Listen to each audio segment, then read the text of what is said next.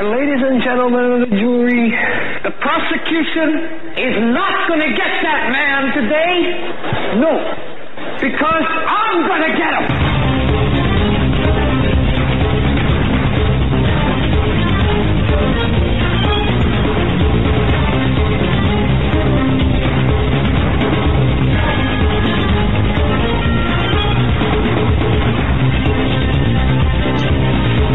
Welcome, folks, to the Hagmann Report. Hillary Rodham Clinton, of course, yesterday, big news. It's all over the news where Hillary took a stumble, passed out, whatever, in New York City. Hillary's own 9/11, folks. I personally did a video earlier, pre-show, a 30-minute video to talk about the issue. But folks, this has been long in the planning. We're being gamed. We are being massaged. We're being led down a garden path. You think that Hillary Clinton's health is not an issue? It most certainly is. Well, what's going on? Well, I believe, and this is my personal belief based on research and also contact, it is to create a situation that will cast doubt on the legitimacy of the Trump victory and chaos. Chaos. It's all about chaos, orchestrated chaos, and this is what we're seeing. And we will see more of it. The perpetrators behind this, of course, are the globalists. The facilitators include, but are not limited to, Debbie Wasserman Schultz, the head of the DNC, and all of her people. Also, not just Clinton herself, but the Cheryl Mills and Huma Abedin and all of the people that know of the severity of Hillary Clinton's health crisis. Now, really quick, before we bring Joe on and before we go full bore here, I just want to mention this, all right? The situation is this. The pneumonia is probably true, but it's not pneumonia. For example, it's not pneumonia caused by some virus, we'll say. No, this pneumonia, in my view, I believe this to be fact, after talking with Ted Broer yesterday and also today, or Friday during the show and today also. The pneumonia is an artifact or consequence of some neurological condition. For example, Parkinson's. How many people die from Parkinson's? You die from complications to Parkinson's. And yeah. Hang on a second. Okay, that's fine. The pneumonia being a symptom of the disease, of the Parkinson's disease. Right. So and there's wait a minute, which camera is down? That one. You know, I might have unplugged. Well, I didn't unplug it, but I might have. I might have unplugged that camera from the back of that. All right. Anyway, just bear with us. We're going to put up a splash screen for a moment here. But look, where was I when that thing flashed across her? Okay. The issue is this: the pneumonia is, I believe, is an artifact or a consequence of the neurological condition that Hillary has, and obviously there is a neurological condition, and some say Parkinson's, some say some cortex vascular degenerative dementia, whatever it might be, but the bottom line is this. When you have a candidate like Hillary Clinton running against a candidate, Donald Trump, whether it's Clinton or Sanders or whoever it might be, but in particular Clinton, and she or the election is cast into doubt because of, well, let me walk that back for a second. When you have Trump as such a popular candidate among the people, and his popularity is growing. You cannot believe the polls, and I suspect that you've got to understand that first. The polls are not reflective of the people's opinion. So when you've got a popular candidate who's supported by well over a majority of the voting public, and that's Donald Trump, when you've got that running against the globalist agenda, you've got to do something to nullify Trump. Well, you can't necessarily. I mean, you could possibly take him out, as in the larger sense, but that would make him a martyr. Or you could create a cast doubt on the legitimacy of the elections. Think back to 2000, when Bush won when Bush was selected by a Supreme Court vote. But multiply the consequences. Now, multiply that by factors, just great factors, because you see the vitriol of the anti-Trump people.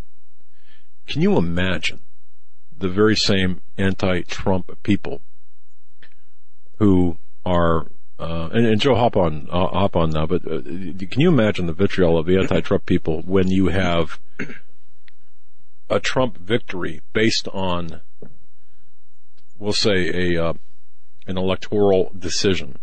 And that's what it could come out to be. The popular vote might not even be, because the popular vote doesn't elect the candidate. The Electoral College elects a candidate, as I explained in the video. According to, polls and experts out there, alleged experts, that it's already over based on the Electoral College's vote. And even George Soros himself said Donald Trump could win the popular vote in a landslide, but still lose because of the Electoral College. Right. Now think about that.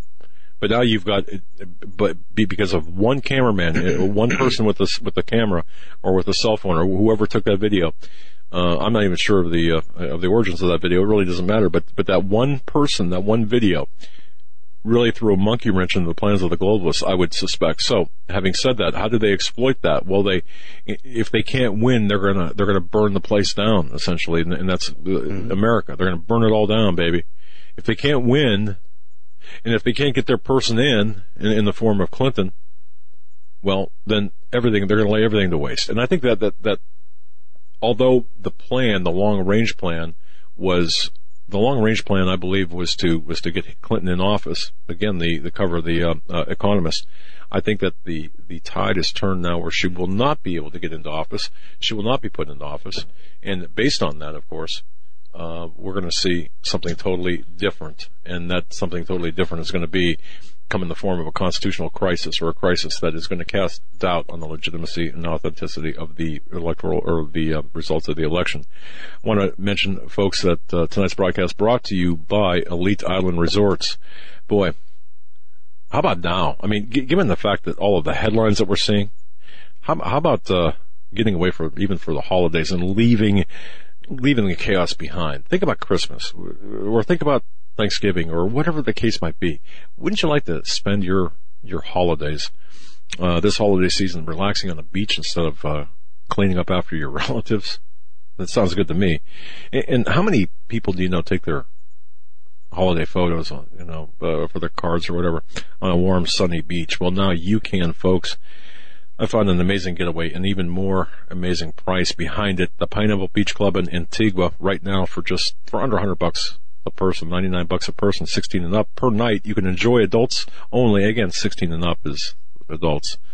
All-inclusive holiday getaway on a white sandy beach.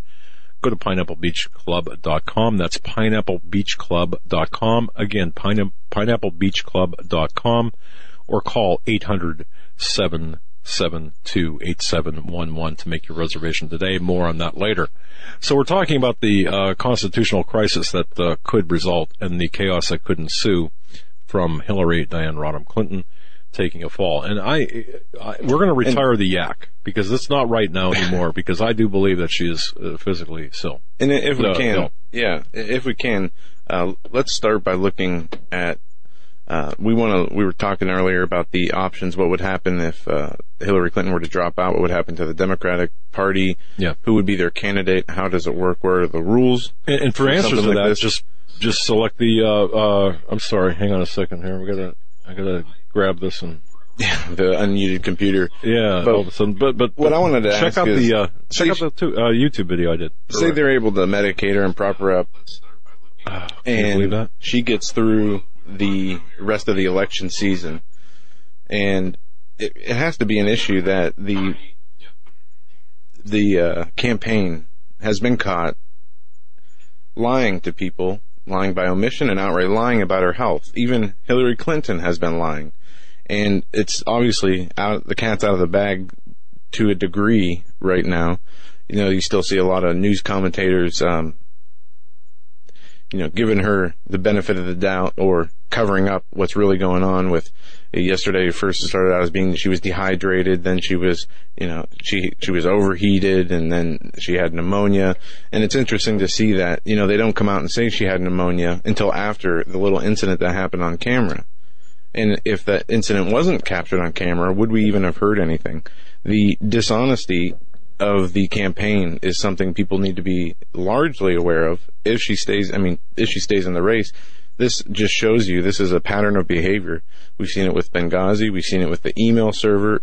We've seen it with her health issues. She will lie and lie and lie and lie until something happens, something breaks, something's uncovered. And the media is create right an behind her. excuse for it, and the media shields her, protects her all the way down the line. There was an interesting article in the New York Times today. The guy who wrote it was the one last week after Labor Day calling everybody, basically tinfoil hat wearing conspiracy theorists for questioning her health, where reporters told her get a life, et cetera, et cetera. Now they say, well, the things of conspiracy theories might have some, value to it. But what does it say about Hillary Clinton herself? And how much of this could have been, looked upon as sympathy instead of anger and, I told you so, and see if she were to say, yes, I had pneumonia before she had these incidents, or before she, had the coughing fits, most recent, and then this latest incident on September 11th at the 9/11 15-year anniversary memorial. Oh, let me ask you a question though, Joe. If the Republicans or conservatives, I'll just say conservatives because the Republicans and Democrats, no, those are false titles. But if you were a conservative and the Conservative Party did this, if instead of Clinton, if this was Trump, I'll ask you, would you be angry if Trump did this? If this is Trump as opposed to Hillary? Absolutely. And if there were indicators and signs that showed that things were exactly the opposite of what he was saying, and that there's a pattern of covering it up and things continuing to get worse to the point where it can't be hidden from the public's eye anymore. There was those videos where she had those weird facial expressions, and then the one with her head bobbing, and then the coughing fits. And we know that she's fainted in the past, but those were, one was due to a blood clot, and this is something completely different. It wasn't a, overbearingly hot day in New York. It wasn't, 100% humidity. It was 30% humidity. Read. It was 81 degrees. Yeah, but read the forums like Democratic Underground. The people are saying, oh, it was hot. It was muggy. I was there. Yeah, MSNBC commentator yesterday said, oh yeah, if I was there and I had to wear a pantsuit, I probably would have fainted too. And you hear all, the protection and the cover up. And of course, I would be mad if it was the other way around. Absolutely. So, all right. And folks, at the epicenter of this, really at the crux of this, I would urge everyone, and I think I might have failed to say this, I would urge everyone to understand that the people in power are planning 2 and 3 and 4 steps out. We're looking, while we are looking at this single video and saying, well, she's sick, she passed out obviously because of a larger medical issue. That's already been, that's in our rear view mirror. I think we need to be looking, Joe, way, way, way out in the future and understanding that they are too, the globalists and the people in power are as well. And when I spoke with the gentleman that's in the government, that's all I'm going to say, because I asked him to please give his name. This is a pretty high up individual. He said, look, the DNC, the committee, people within the DNC are in fact meeting. There are meetings being held all over the place inside the Beltway right now. Even more so, the Soros is engaged. The Sun is engaged in some meetings as well. All right, what are they talking about, and who are they talking to? I think that they're obviously making plans, but I don't think, absent of a Sanders push-in, and he can't, from what I understand, why not an independent. After the election, he registered. Yes, okay. He's registered as independent, and just 2 headlines that you haven't seen. I don't believe you were doing the YouTubes earlier and whatnot. There's an article on Politico. Former DNC chairwoman calls for a Clinton contingency plan, and they are saying that due to an extremely unlikely event, Democrats might have to change the ticket And they're saying a former Democratic National Committee chairman says President Obama and the party's congressional leaders should immediately come up with a process to identify a potential successor candidate for Hillary Clinton for the off chance a health emergency forces her out of the race. Now, there was another article today. Wait, let me stop you right there. I don't believe, and Joe, let me ask you, I don't believe that Hillary Clinton can possibly continue on the ticket. If she's as sick as she appears, no. I mean, how can she? There's some fundraisers that are happening in L.A. The creator of Family Guy, Seth MacFarlane. This guy's a real piece of work. Thing? Yeah. All right. He's made a statement. People can't choose to be sick, but people can choose to be bigots, and basically defending her. He's hosting a $50,000 plate dinner for a Hillary Clinton event tonight, where she had to cancel. But now she's going to be phoning it in. Oh, phoning it in. Yeah. Well, that's what the article says. Does that count for the 50? Bill Clinton's going in her place. Oh, okay. But she's also going to apparently be phoning it in. So it's the co-presidency at work here again. Exactly. And there's an article on Drudge. Bill stands in for Hillary, and that's what that's what the article is about these two, big money. They're not going to leave any money sitting on the table. I'll tell you something, Joe. Here's what we should do. We should throw a $50,000 plate fundraiser for us. All we need is like 2 people to come. Okay, just 2 people, and we'll be set for a year. Yeah, that'd be nice. I wish we had that kind of ability. Just whatever. Yeah, I mean, 3 people actually, just for that little edge, for extra camera equipment. We only need 3 people to come. 50,000, 50K a plate. I mean, imagine. So imagine that. I guess. So I mean, the reason I mention this is because for 50 grand a plate, and for her to cancel. Yeah, you would probably not be too happy. Throw Bill in there, and it's not just you're out in Hollywood, so I'm sure people out there and those tight circles from the Hollywood elite to the political elite.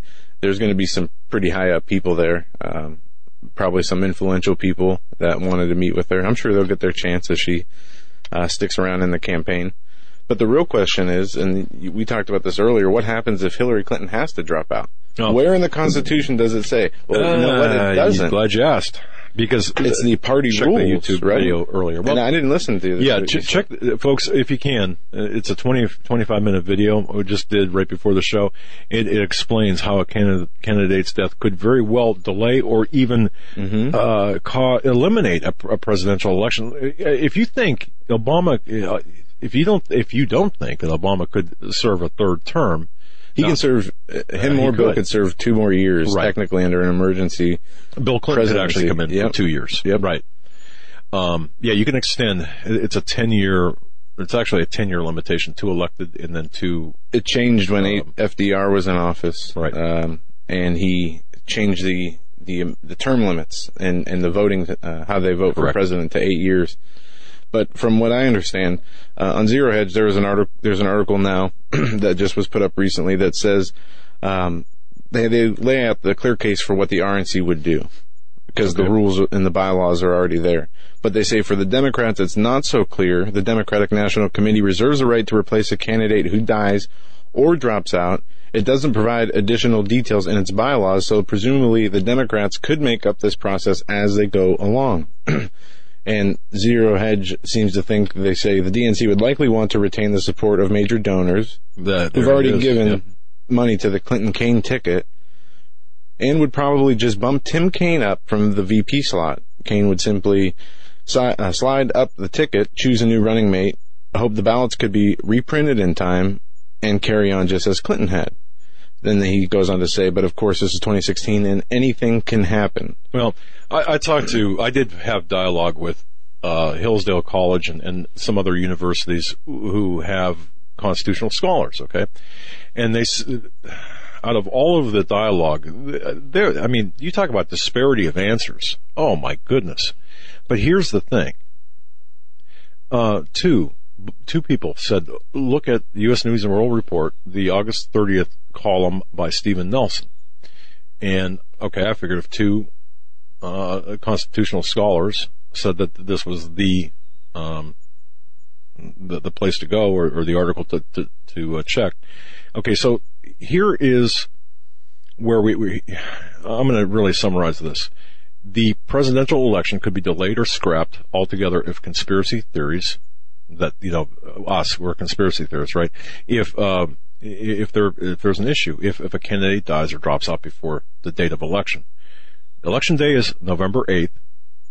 The congressional terms expire January 3rd. And the presidential terms expire January 20th. So on the 8th of November of 2016, we elect, in the general election, we bring in the Senate, the House, and of course vote for the Senate, the House, as well as our local and state officials, but also the office of the president. So either you have Trump or Clinton, and then you have the Congress. But here's the issue. Let's just say Hillary Clinton becomes ineligible for reasons of health or whatever the reason might be before November 8th. What do? Well, it depends on when that happens. Okay? If it happens too close to November 8th, which I do believe the globalists, and jump in here, but I believe that the globalists, the people in power, and this includes people on both sides of the aisle, want the chaos to ensue in this country. They want it because they fear a Trump win. Mm-hmm. They fear a Trump victory. So what they're going to do is they're going to change the rules of the game a little bit, or exploit the rules maybe, and declare the elections, if they do happen, illegitimate, the Trump victory illegitimate, or allow the Trump victory to go ahead, given the fact that they can't, by virtue of the time, can't get somebody on the ticket before November 8th, and then allow the chaos, and I believe the vitriol and chaos will ensue. But if you think about this, what Obama could possibly do is say, wait. We have a problem here. There's not enough time, so I'm going to extend I'm going to ask Congress, because it's a matter of Congress, it's not a presidential edict. I'm going to ask Congress to extend the election date. That's very possible. Is it in the Constitution? Article 2 of the Constitution allows federal lawmakers to set dates for the selection of president-electors and when the electors will vote. Mm-hmm. Another issue very quickly here is it is very possible that the popular vote won't even count in this election. So imagine that. The people's voice not counted, at least not optically or directly. Okay? Because the electors vote for the president, not for the that's right, the president. But here's the problem. If the elections are extended, you have to understand that the congressional terms expire January 3rd. So on January 4th, every congressperson is not a congressperson anymore. And on the 21st of January, the president is not a president anymore. In this case, never was, but that's beside the point. I would like to direct everyone's attention to Yale Law School professor Akil Reed Amar. This guy's a smart cookie. He wrote an article in the Arkansas Law Review back in 1994, which addressed this very issue. Okay, about the presidential election being pushed until after January 20th. But here's the problem. Are you just going to push the presidential elections, or are you going to push the congressional elections with that? So the entire election after January 20th. And if that's the case, remember what I said, the Congress critters, their term expires on January 4th. So why would you do that? You really wouldn't necessarily, according to this Amar. It seems far-fetched, but it can be done. It's a possibility, so we have to keep that on the table. But the bottom line here, I believe, is while everyone looks at this is a lie and stuff, we know it's a lie.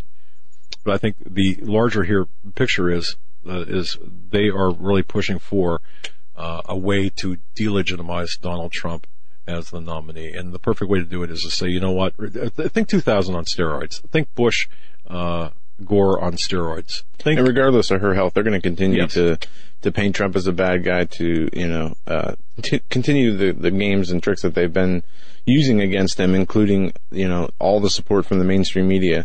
And something we didn't get a chance to really cover last week was the presidents had that forum where they were asked questions by Matt Lauer, and Matt Lauer took a beating by, Democrats and other people in the media for not fact-checking Trump, and there was just, all this hype about how poorly Matt Lauer did by not destroying Trump when he had the chance. But, my question is, moving forward with Hillary Clinton, we have the debates coming up. The first debate's upcoming in 2 weeks. Each debate is 90 minutes, and, that's going to tell a lot. She's canceled her events for the rest of the week, or for at least, she has stand-ins, and like her daughter, her husband, and the vice presidential candidate. I'm sure Joe Biden and or the current president will continue to step up in her place. But what we're seeing here is, there's something, just going on that they already have. I believe they already have the contingency plan. They have the backup plans. They know exactly what they're going to do in case of A, B, or C. And they're not going to stop with their campaign against Trump. And that's just going to continue. And I think he did a good job, at least when he was asked about her health, saying, I hope she feels better. Oh, yeah. He said a few sentences that were, it was professional.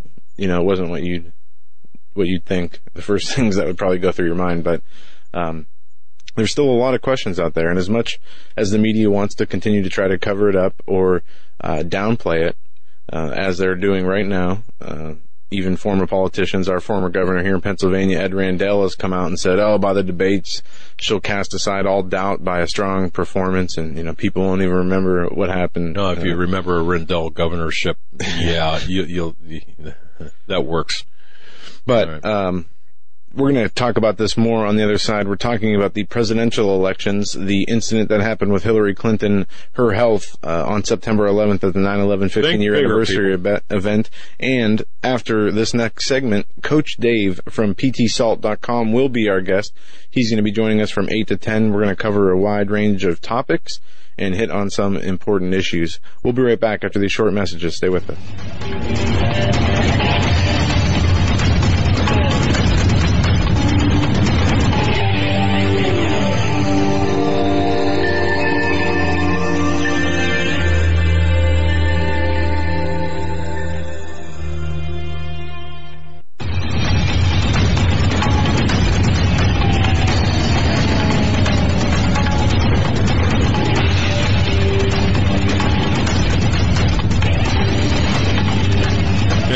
Back to the Hagmann and Hagmann Report. Hagmann and Hagmann Report. Folks, 2 websites, hagmanandhagmann.com for show information, hagmannreport.com. Joe's on fire. He's posting some stuff. He's out of control. Stop the man. Hagmannreport.com. That's the place to go for all of your news information analysis, hagmannreport.com. And don't forget, folks, we've got a Facebook page. Go figure, right? And Twitter. Social networking. While we still can, we have to spread the word through any means possible, even if that means using the global's own technology to get the word out. That's right, to exploit the enemy's weakness, or even use their roads, shall we say, their tools, their armaments. And we're not above doing so, obviously. Any way that we can get the word out, and that's the way to go. So, hagmannandhagmann.com, 2 N's on Hagmann. That's our show information, and hagmannreport.com, of course, for news information analysis and social networking. And folks, please, if you're watching this live on YouTube, and we have YouTube Live, if you're watching that, go ahead and subscribe. I don't know, you might win a free something, right? No, just go ahead and subscribe. It does help us. It does elevate our visibility. We appreciate that. Let me ask you something. What are you doing for the holidays? Or even, are you planning to have a family get together and washing a lot of dishes and, engage in the chaos? And how many people do you know take their holiday photos on a warm sandy beach? Let me ask you that. Not too many, I would imagine. I found a company, an amazing getaway, that makes taking vacations affordable. What a great company. This is an amazing getaway at an even more amazing price. The Pineapple Beach Club in Antigua. Now, I'm not a really great traveler. I don't travel much, but this I just can't pass up. Right now, for just $99 per person per night, you can enjoy, and adults only. Now, by adults only, we're talking 16 years and above. Okay, no children, that's 16 years and above, and adults only inclusive holiday getaway on a white sandy beach. Folks, you can go to pineapplebeachclub.com, pineapplebeachclub.com, or call 800-772-8711. Make your reservations today. Let me tell you a little bit more about the resort and the island, because I did not know.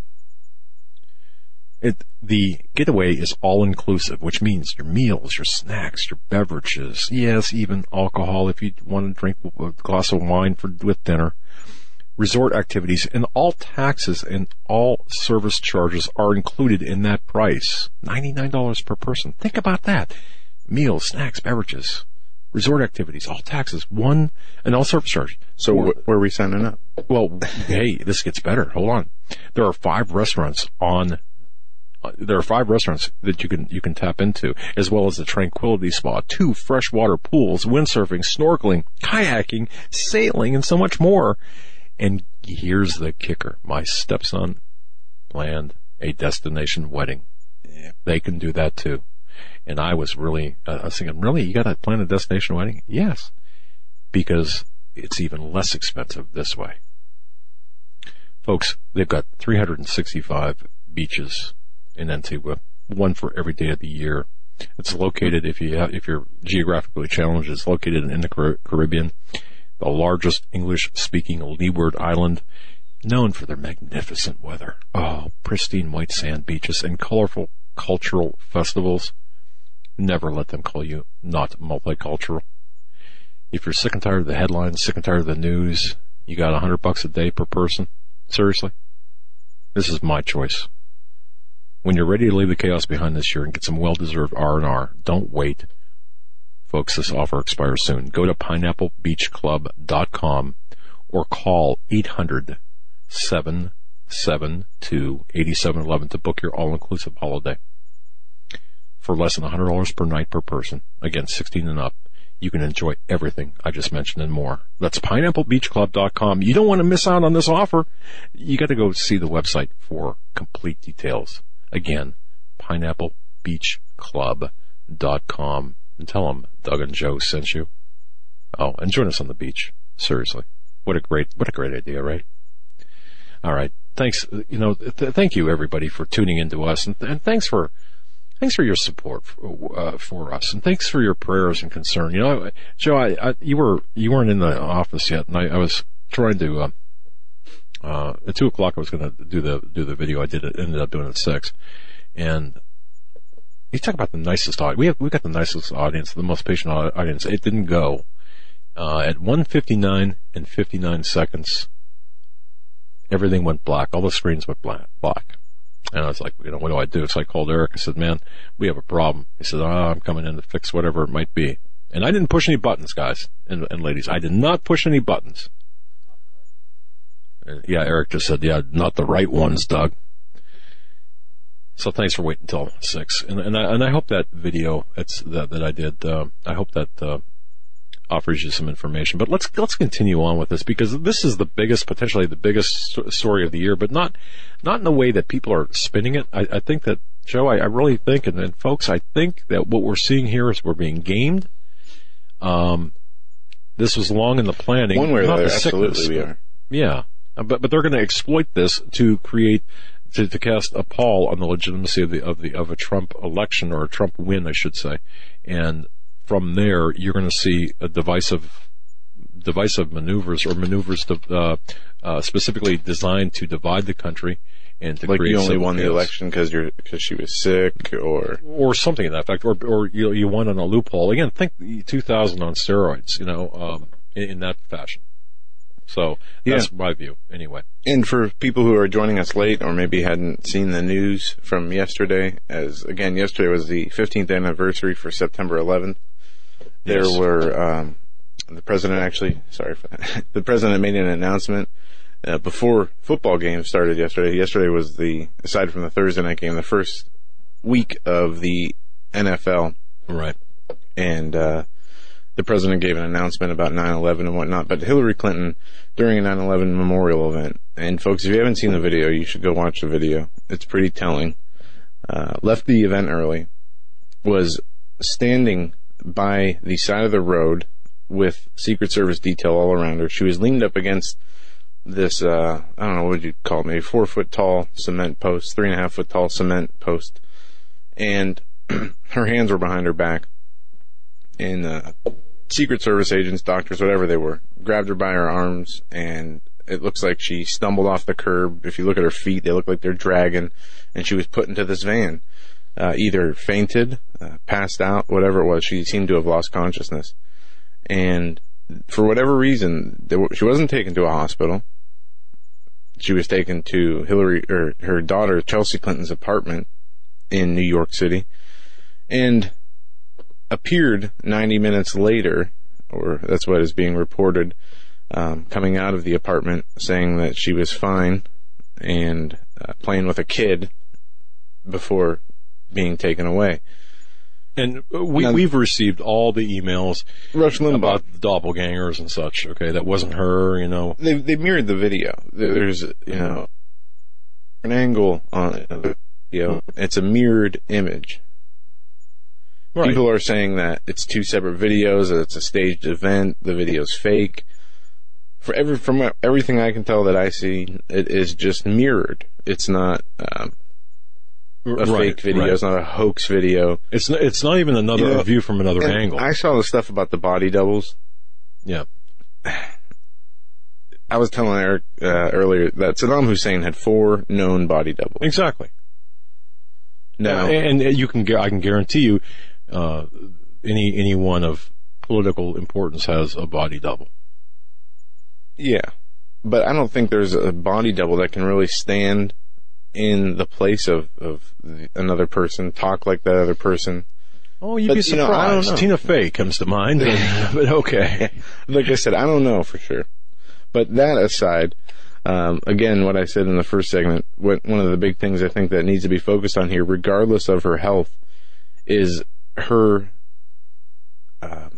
deception to the press, the trust of the American voters, when she continues to sit there and pound the fact that if, you know, people who are talking about her health records, or if she has a health issue, are conspiracy theorists, while people on MSNBC like Rachel Maddow already have said that she's going to be the healthiest president in the history of the world. You know, isn't that insulting to you guys? That's what I mean. Even supporters of Hillary Clinton, who I'm sure aren't watching this show, but it should be troubling to them. That should be telling. It's insulting. She would get much more sympathy and support if she were, on Friday, we'll say, to announce that she had pneumonia, and then had this incident happen on Sunday. But it was backwards. She had this incident on Sunday. It was caught on camera, so they had to announce something was going on. And I think that they decided to say she had pneumonia. First it was, dehydration, then it was overheating, then it progressed to this pneumonia. And only after she fell or passed out in public was it admitted that that's actually something that she had. And Ted Broer, by the way, did on Friday talked about her pneumonia as being a consequence of the neurological condition that she seems to have. So she very well could have pneumonia, but not typically, not the kind of pneumonia you would think, viral pneumonia, but one that was caused by aspirating fluid or even spittle in her lungs, right? But through swallowing, or breathing her unable, because wouldn't she have a lot more swallow? Like her coughs are kind of dry coughs, right? I haven't heard her really, cough where it sounds like there's mucus in her lungs, and yeah, I don't know. It sounds like more of a dry cough. No, I don't. But we're not doctors, I guess. So. Well, Ted was talking about that, and on his program and on this show, is talking about the cough is not from a lung issue; it's more of a swallowing issue. But the pneumonia, if she had pneumonia, wouldn't it be yes? It wouldn't be a dry cough, would it? Well, I don't know. Because it's a lung disease and an infection. Well, it's respiratory illness. Yeah, I don't know. But either way, the Clinton campaign, along with Hillary Clinton, has been lying. The media's been helping her cover it up. And Drudge even had a headline today, Drudge vindicated. I think we are too, to an extent. Well, see, all we have been doing is reporting the findings as we see them. What the Hillary Clinton and the entourage of media that's protecting her, they've been the ones at a disadvantage, trying to cover up something that's halfway in plain sight for people who are paying attention, right. Marginalizing those people for calling it like they see it, even firing Dr. Drew from his TV show for saying he thinks that there's more to it than what Clinton was leading on. But, you know, Joe, I want to say this too. In addition to all of that, we found that that video yesterday, man, YouTube and various websites were doing their best to censor that video. And even to a lesser extent today, but still, they were knocking off that video off Facebook and off the social networking as well as websites. Were you following that at all? I didn't see the attempted censorship. I thought the cat was out of the bag and they just had to let it go. I think people just kind of threw up their hands about 10 o'clock, 11 o'clock Eastern time this morning. They just said, okay, let it go. But they're going to exploit the powers are going to exploit this, to such an extent where I'm just pushing this, because they're going to say, well, you know what? Trump won. Because the rules, we couldn't get a successor or some replacement for Clinton. I don't see regardless, the Democratic Party letting a little thing like rules get in the way of what they really want to accomplish. But they can blame it on that. Yes, they can. So they could say, okay, we're not going to win by the rules, so we can exploit the situation with Hillary Clinton. See, I believe that they knew about her illness, but I think they figured they might have had a little bit more time. Well, what bothers me is that's speculation on my part. Well, obviously she has something wrong with her health. That's not speculation anymore, nor was it, in the weeks before. But now, as I said, it's out there for everybody to see. All the major newspapers, even local news around here, is reporting on it, so it's getting a lot of traction. But the big thing is the lying to her own supporters, and to the Democratic Party. Where do they go from here? Do they continue to medicate her, prop her up, and somehow Bernie style? Exactly. Somehow squeak it out till the election time, and then there's a whole other set of options. Something did happen to her after that point. The vice president would step in and whatnot. But what are they going to do from here? And this leads me to another question. We've seen so much deception with Hillary Clinton, with the Democratic Party, even with the release of the WikiLeaks info from Benghazi to the email scandals to everything in between. What's to say that, this is going to be any different, or this is any different what we're seeing right now? Who knows if this whole thing isn't being orchestrated to cover up something else or to keep away from something else. If you notice, as Hillary Clinton's health problems and the reports of her health problems increase, the accountability of the email scandal has would this be like a Monica missile?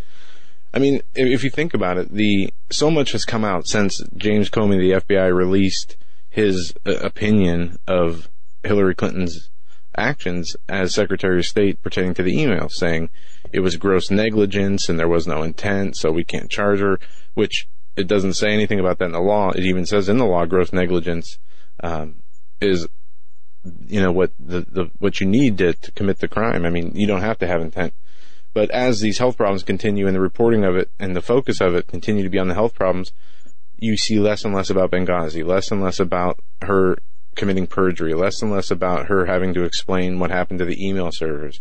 Now it's, I forgot, I was, still going through problems from my blood clot. I can't remember. And on and on and on till now they're swept under the rug. They're not even being talked about anymore. And those are criminal charges, criminal actions that could legally have her withdraw from the race because of legal problems. But no, now it's this whole speculation about health issues, and unless she's, doing a great acting job, I think she's in trouble there too. But the health problem should not take away from the criminal investigation. Well, it's like building an insanity defense. She's building a medical impairment defense to the issues you mentioned, but I do believe that regardless, I mean, who would indict her? Do we have a attorney general that would indict her? Of course not. Do we have any infrastructure? Where do you go? See, this is the problem. Where do you go when there's no place to go. You know, who do you take your, imagine that, you're wronged in your county and the police won't answer your calls. The district attorney will not investigate your calls. Now here in Pennsylvania, the counties, we have there is such a thing as a private criminal complaint where if you call the police because let's say your neighbor comes over and does something or you're wronged criminally in some fashion, but the police for whatever reason won't take your complaint. And most states have this, but in Pennsylvania it's called a private criminal complaint where you can go to your district attorney's office and say, you know, a crime was committed against me. The police, for whatever reason, wouldn't take the call or wouldn't file a report or investigate. So I'd like to file a private criminal complaint. And then they'll give you a form, you fill it out. Basically, it just tells you, you know, you just say what happened. The district attorney will look at it, see if any laws were broken, and then file it on your behalf. Not acting as your attorney, or not acting as, just acting as a mechanism of the law. And most states have something like this. But, so think about this in the larger sense, when we the people have a complaint, and it's criminal in nature, as Joe said, whether it's Benghazi or you know, it's obviously that she is, it's obvious that she is engaged in criminal activity as well as Obama and such. When that mechanism is taken away from you, where do you go? And I submit, Joe, that you go to the streets. I mean, I believe that this is what they are expecting. So when apply this same thing to the elections, when the people are, when we're wronged, or when the entirety of the collective is wrong in America, wronged in America, where do you go for that? Where do these people go? Especially with the vitriol of the Sanders supporters. Mm-hmm. It's gonna be a big deal, I believe, and I believe that this is their end game workout. And you can check the video out that I did earlier for the specifics with respect to Article 20 or Article 2 of the Constitution. And the deadlines and what have you. Joe, if I can just bump in here, given the fact that yesterday was 15 years subsequent to 9/11, and I don't know, I sat down yesterday morning. It was about 5:30, and I just come to the office. I brought the dog in, and it was an amazing day. It started out, you know, the crispness in the air, and it felt like it felt a little bit like 9/11, 2001. It had that same feel to it. But I wanted to write a column. JD, I asked JD, who was at Ground Zero on 9/11, 2001, I said, he's got all sorts of pictures. And I mean, he was right there. I mean, debris was raining on his head. Mm-hmm. And I said, can you send a couple of pictures? And folks, I couldn't do it. I could not write anything. I don't know why. I couldn't write anything. Well, let me give you some figures because we forget. People forget. 9/11, 2001. The total number of people killed on that day in New York City only, at the Twin Towers and at and near the Twin Towers, 2,753 people. The number of firefighters and paramedics who were killed were 343. Police officers, NYPD officers, that is 23. The number of Port Authority officers, 37. The number of World Trade Center companies in the towers that lost people, 128. The number of employees who died in the towers, or in Tower 1, just in Tower 1. These are people that went to work that morning and didn't make it home that night, not police officers. 1,402. Those in Tower 2, 614. The number of employees lost at Cantor Fitzgerald, you remember that? Well, you should remember that for a number of reasons. 614. Or, I'm sorry, 658. Now, the number of U.S. troops killed in Operation Enduring Freedom, 2,343. The number of nations whose citizens were killed in attacks, 115. This is as of 2 years ago.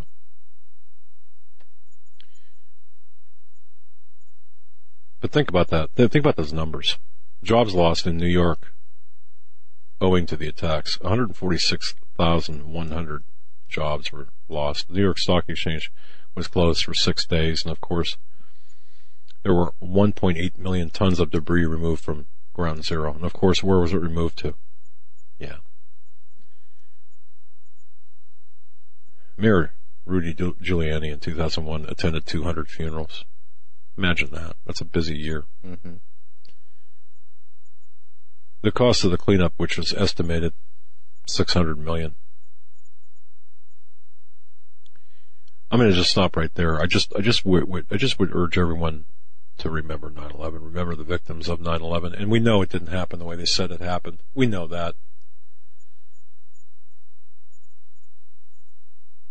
Doesn't mean people didn't die. And we know that the response, the creation of Department of Homeland Security and the Machiavellian type response because of 9/11, of course. And the branches, right. FEMA, TSA. Yeah, not right. But I would just urge everyone, if you were not old enough to remember 9/11, please understand what happened.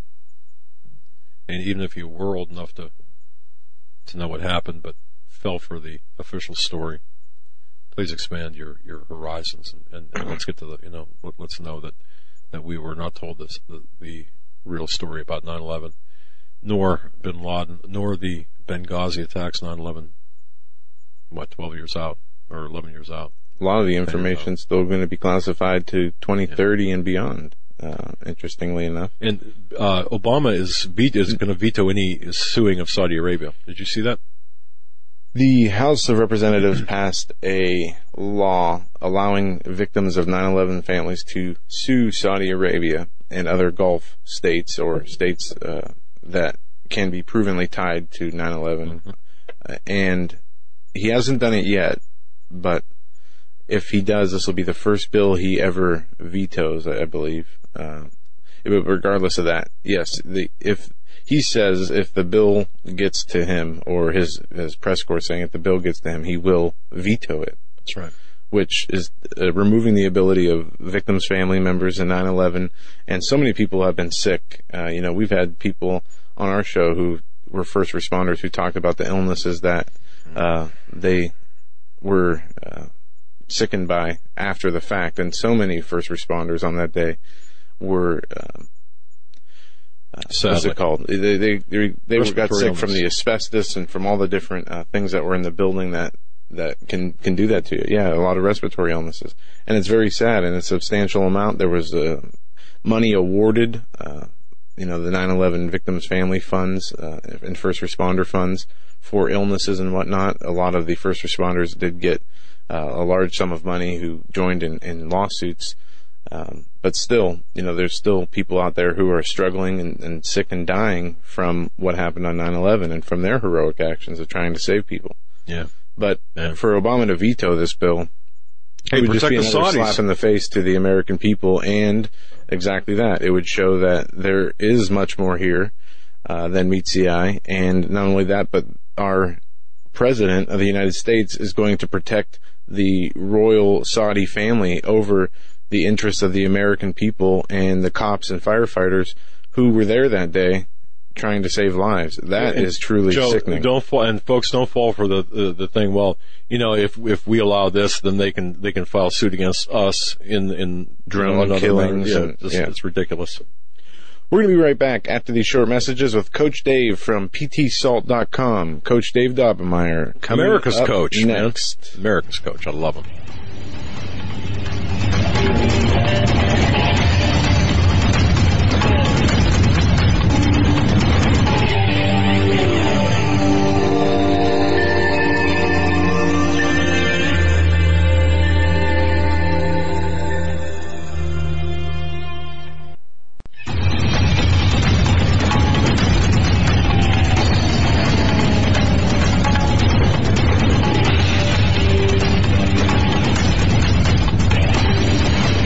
Hagmann and Hagmann Report coming to you live from our radio and television studios in beautiful Northwest Pennsylvania.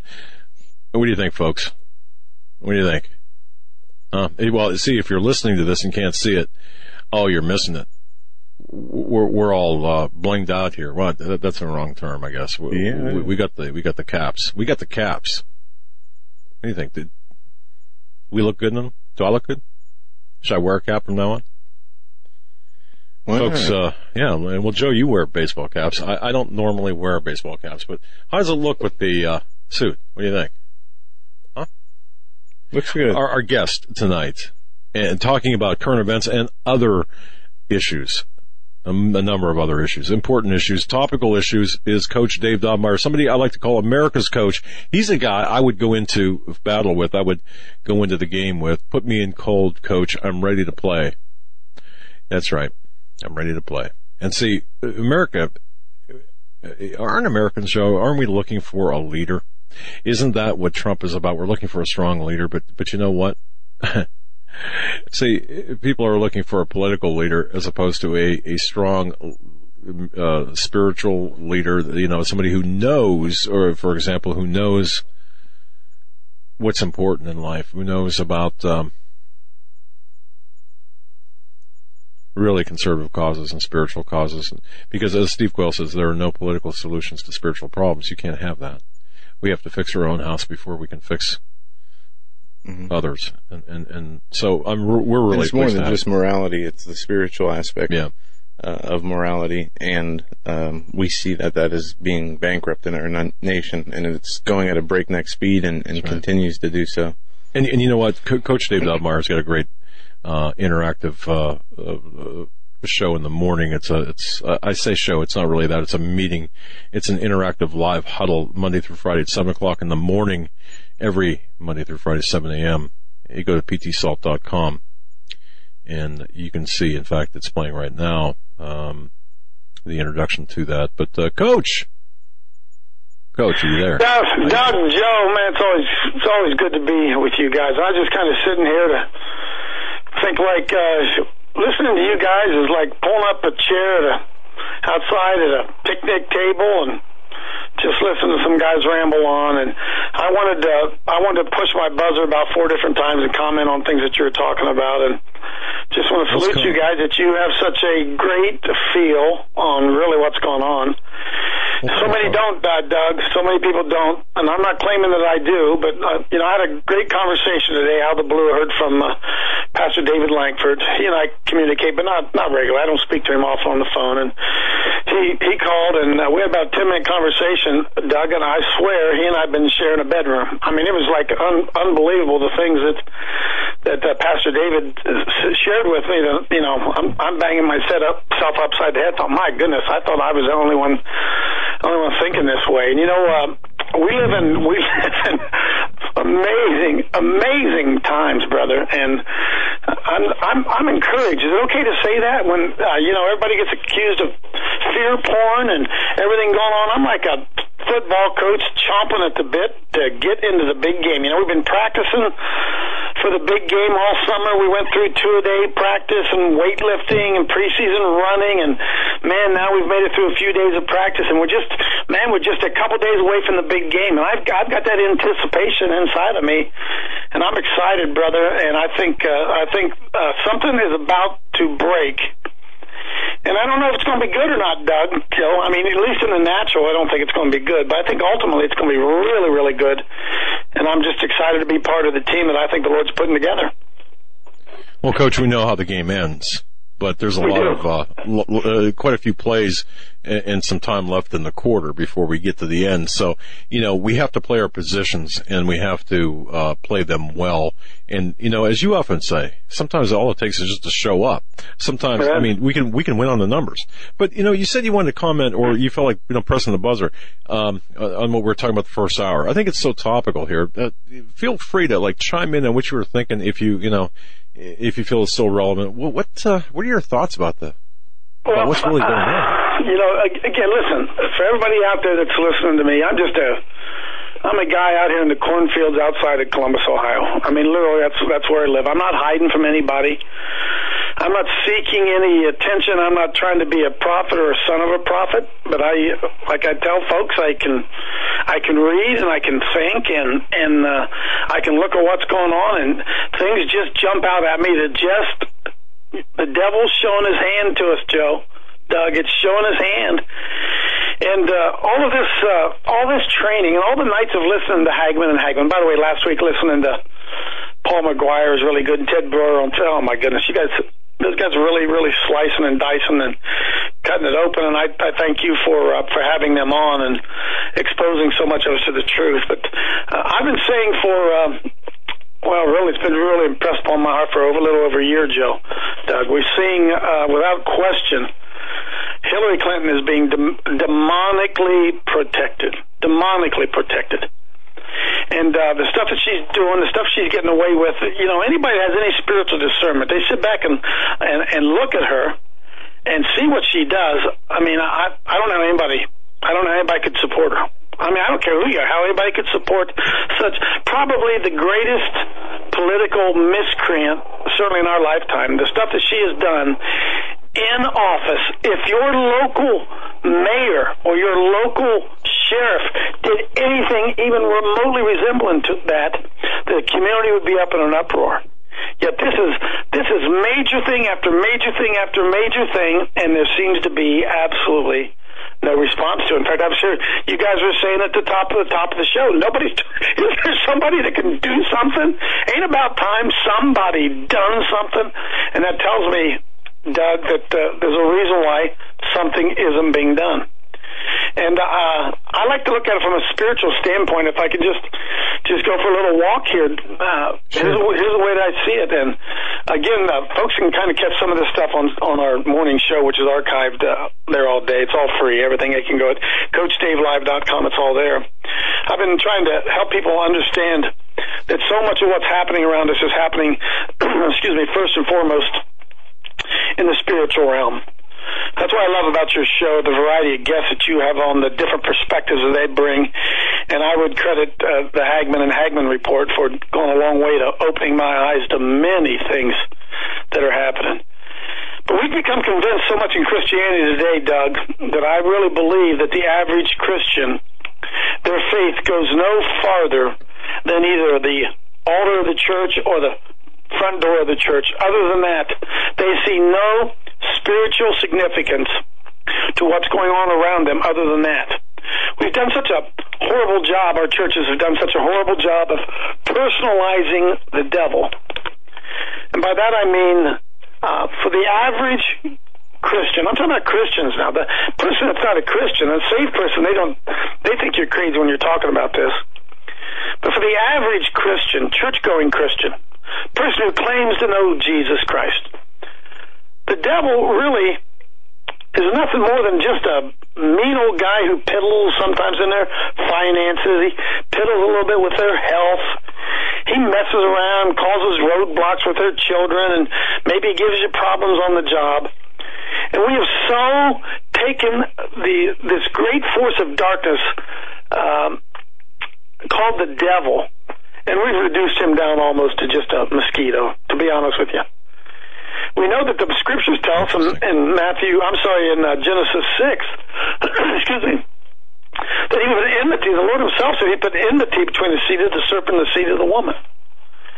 That there'd be an eternal struggle and eternal battle that would take place between those two entities, between right and wrong, truth and a lie, the devil, and whatever you want to. He set up an enmity between not only you and the serpent and the seed and the woman, the seed of the woman, but between his kids and your kids. Now, Doug, Joe, who tells us the devil has kids?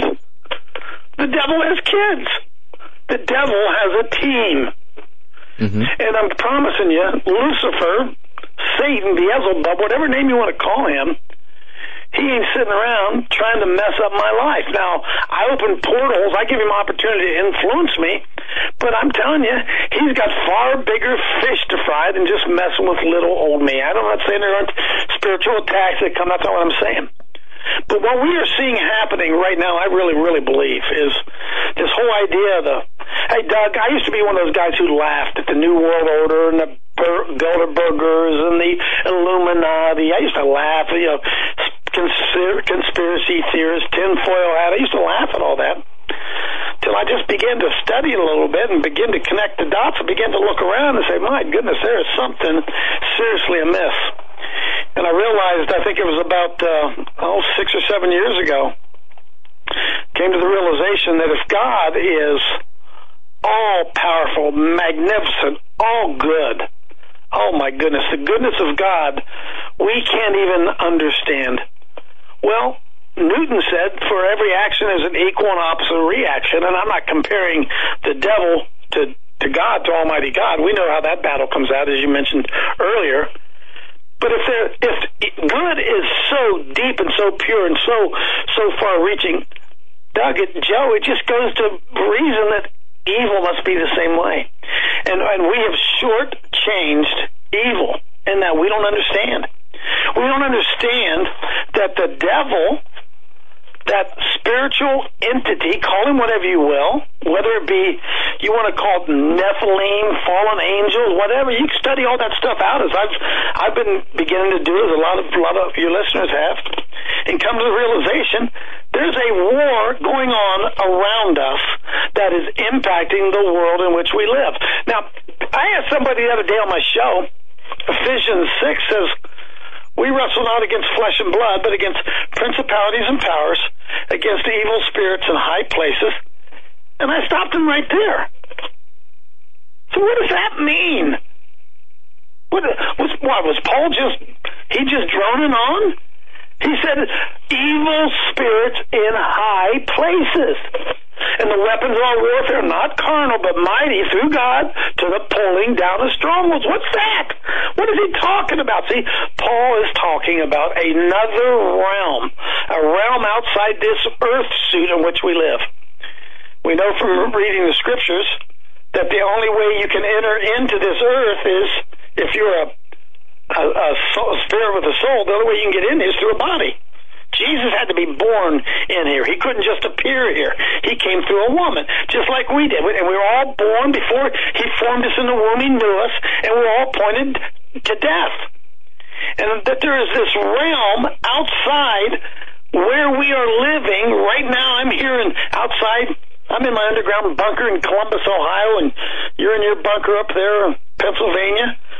There's a world around us, an invisible world that we can't even see. And I'm telling you, brothers, that those evil spirits are so manifesting themselves today. And the trouble is, those of us in the church, those of us who are raised up, we're the seed of the woman. We've been raised up to contend with this seed of the serpent. And Doug and Joe, we don't even know there's a battle going on. We think Obama's dumb. So how can he be that stupid? How can Obama, can't he see what's going on? I just want to smack myself in the head. Hey, look at Hillary. Oh my goodness. How can she be so stupid, brother? She ain't stupid. She ain't stupid.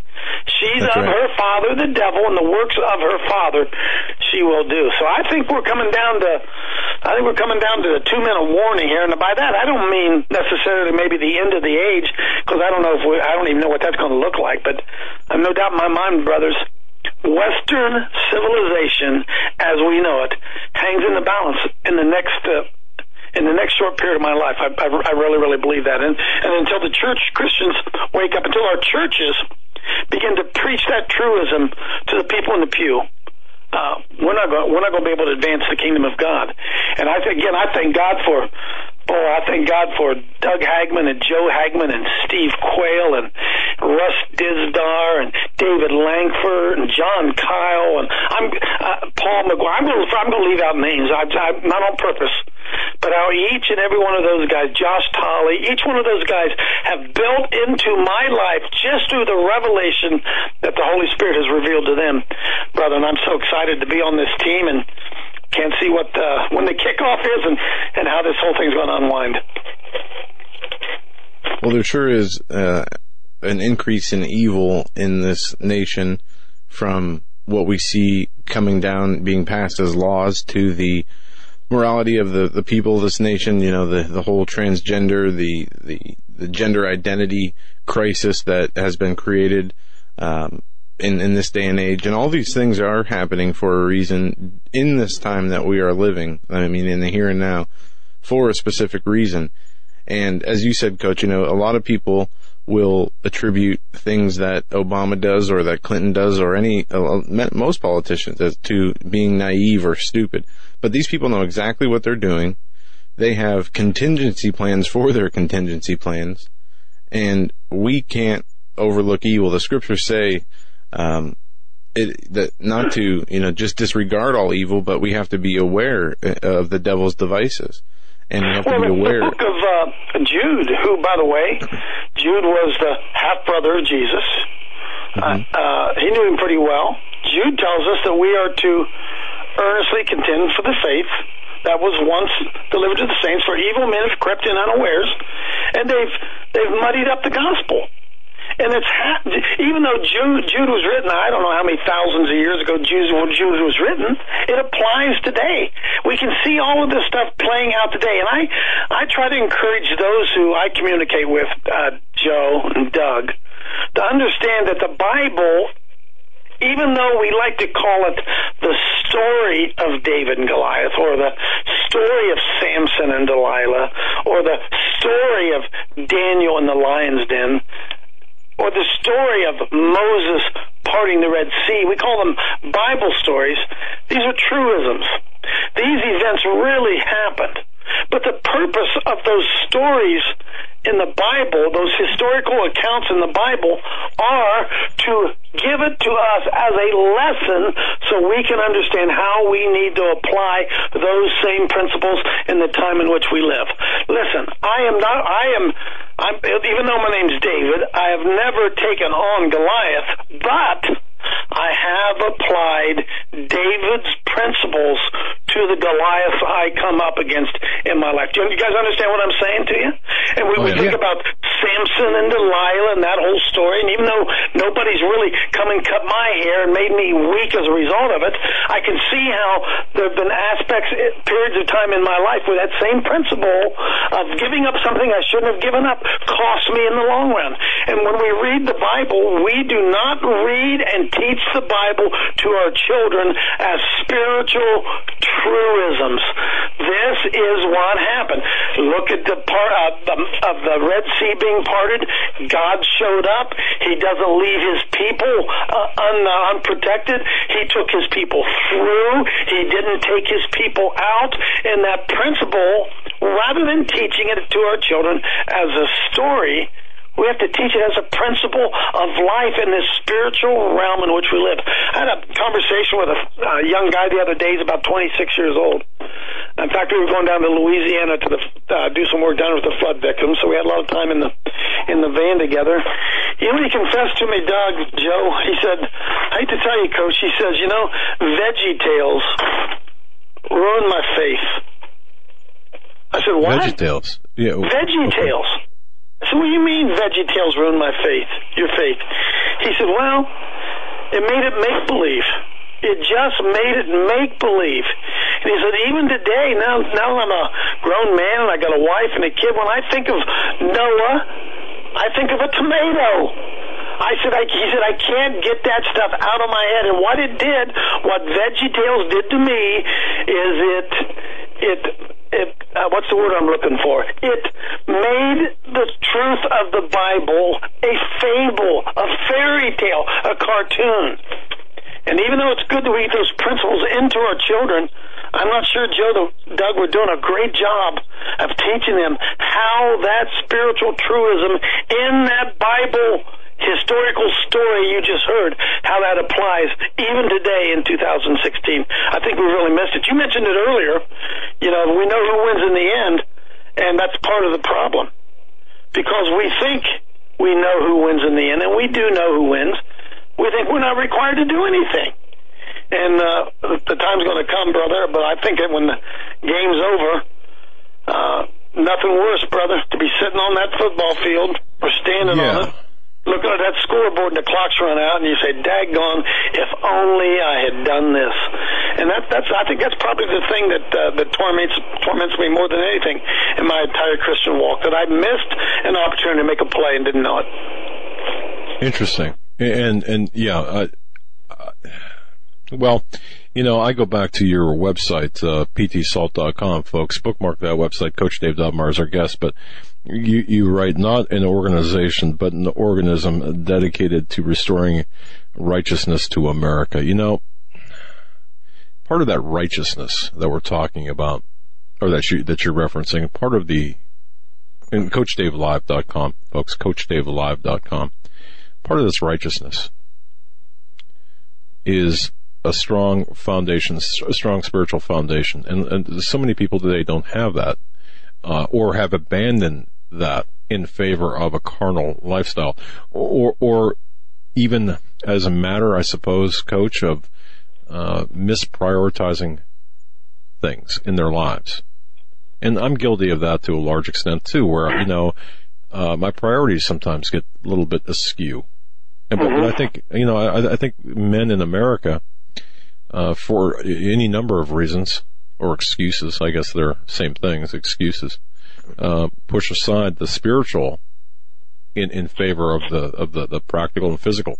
But we can't do that. So you're right. And then, as you mentioned before about the stories in the Bible, they're just, they're just tales. They're just myths. No. Yeah, and Doug, we send our kids to public school. They teach them science and history and facts and evidence, and then we take our children and our men, we send them to church, we teach them Bible stories, like they're fables, like it's Aesop's fables. And I really think that there are a lot of men who have really fallen into that trap. I was there, Doug. I was living my life like that, thinking it was all about me, and that the devil got up in the morning and he couldn't wait to attack me and cause me to have a headache. And when I came to the realization it wasn't about me, it's something far bigger than me. It's about expanding a kingdom, and that we really are having a wrestling match with these evil spirits in high places. It changed my whole perspective. And to understand that here I sit in Ohio, and little old me, my goodness, when the Lord gives me the opportunity, I can make I can do something that can radically transform a nation. Doug, I believe that. I believe in my very being. In fact, if you give me a second, when the whole thing was going on with Kim Davis, we all remember that. And we were down there. There was about 15 or 20 of us. You know me, brother. I run to the roar. It's what I love to do. It's the way the Lord made me. And Kim Davis was on trial down there in Ashland, Kentucky, and we had a bunch of us down there. And of course, the God haters, they were on one side and we were on the other side, and just doing bantering back and forth and preaching the gospel and living out my faith. And when the word came down that Judge David Bunning had sentenced her to jail, put her in jail for a week, no charge, no bail, nothing, just wanted, like Cool Hand Luke, wanted to get her mind right. Doug, we sprung into action. And man, oh man, immediately we said, we can't let this stand. It was Labor Day weekend. It was about a year ago almost this time. Yep. We sprung into action. That was Thursday. We spent Thursday night, Friday night, handing out flyers at football games. We stood on street corners and we handed out flyers. We must have handed out 10,000 flyers to people. Say, we're going to have a rally on Saturday morning outside the jail. Come and support Kim Davis. And we didn't know if anybody would come. And lo and behold, Saturday morning runs around. It's, Thursday she's thrown in jail. It's Saturday morning. That ain't a whole heck of a lot of time. And we had about 1,000 people show up. Just good old boys. Wow. And I thought, man, oh man, are you kidding me? So we after the event was over, we said, well, what are we going to do? This is Saturday, Sunday, Monday's Labor Day. This is all going to get lost in the shuffle. What are we going to do? So we came up with a great idea. So let's go to Judge Bunning's house. Said, are you allowed to do that? I don't know, but let's find out. So we jumped in our car. We found out where he lived. We drove over to Fort Thomas, Kentucky, where he lived, and we went and we held vigil outside of his house and held signs out there and chanted at his neighbors, and the media came and they covered it. And because it was a slow news day, I get up on Tuesday morning. We find out Mike Huckabee's going to come to town and have a rally, so we're building towards that. And we get up on Tuesday morning, and I I go to the hotel lobby to get my free donut and look at NBC News, whatever that's called, Good Morning America or the Today Show, and there we are. There I am, and there's Flip Benham. Now, you can't hear us. They're doing the talk over, but there I am, holding our signs, and they, you know how they do the B-roll and everything? They go, oh, my goodness, are you kidding me? This is Tuesday morning now. Huckabee's coming to town at 3 o'clock that night. You're going to have a rally there. So after I ate my donut, ate 2 of them, probably shouldn't have, and jumped in my car and ran over to the jail. It's about a 2-mile drive over to where Kim Davis was. I came down there, Doug, and made that left-hand turn to the jail, and I was amazed, brother. At 9 o'clock in the morning, the street was lined with American patriots, Christian American patriots. And they were all holding signs. Our motto all week had been, courts don't make law. Show us a law or set her free. And this street was lined with people out there holding these signs. I couldn't believe it. And so we get down there, and there's thousands of people gathered, and they said it ended up being maybe 10, 12, 15,000 people came out to this little afternoon rally, and while we were there, they let Kim Davis out of jail. They opened up the jail, and she walked out while the 10,000 of us were there. And you Coach, know, Doug, Joe, that story took a total, complete change because 15 of us said, we're going to do something about it. Amen, brother. Hold that, because I got some questions. We have some questions on the other side. You're listening to the Hagmann Report. Very special guest, Coach Dave Daubenmire, Coach Dave Live. Stay right where you're at.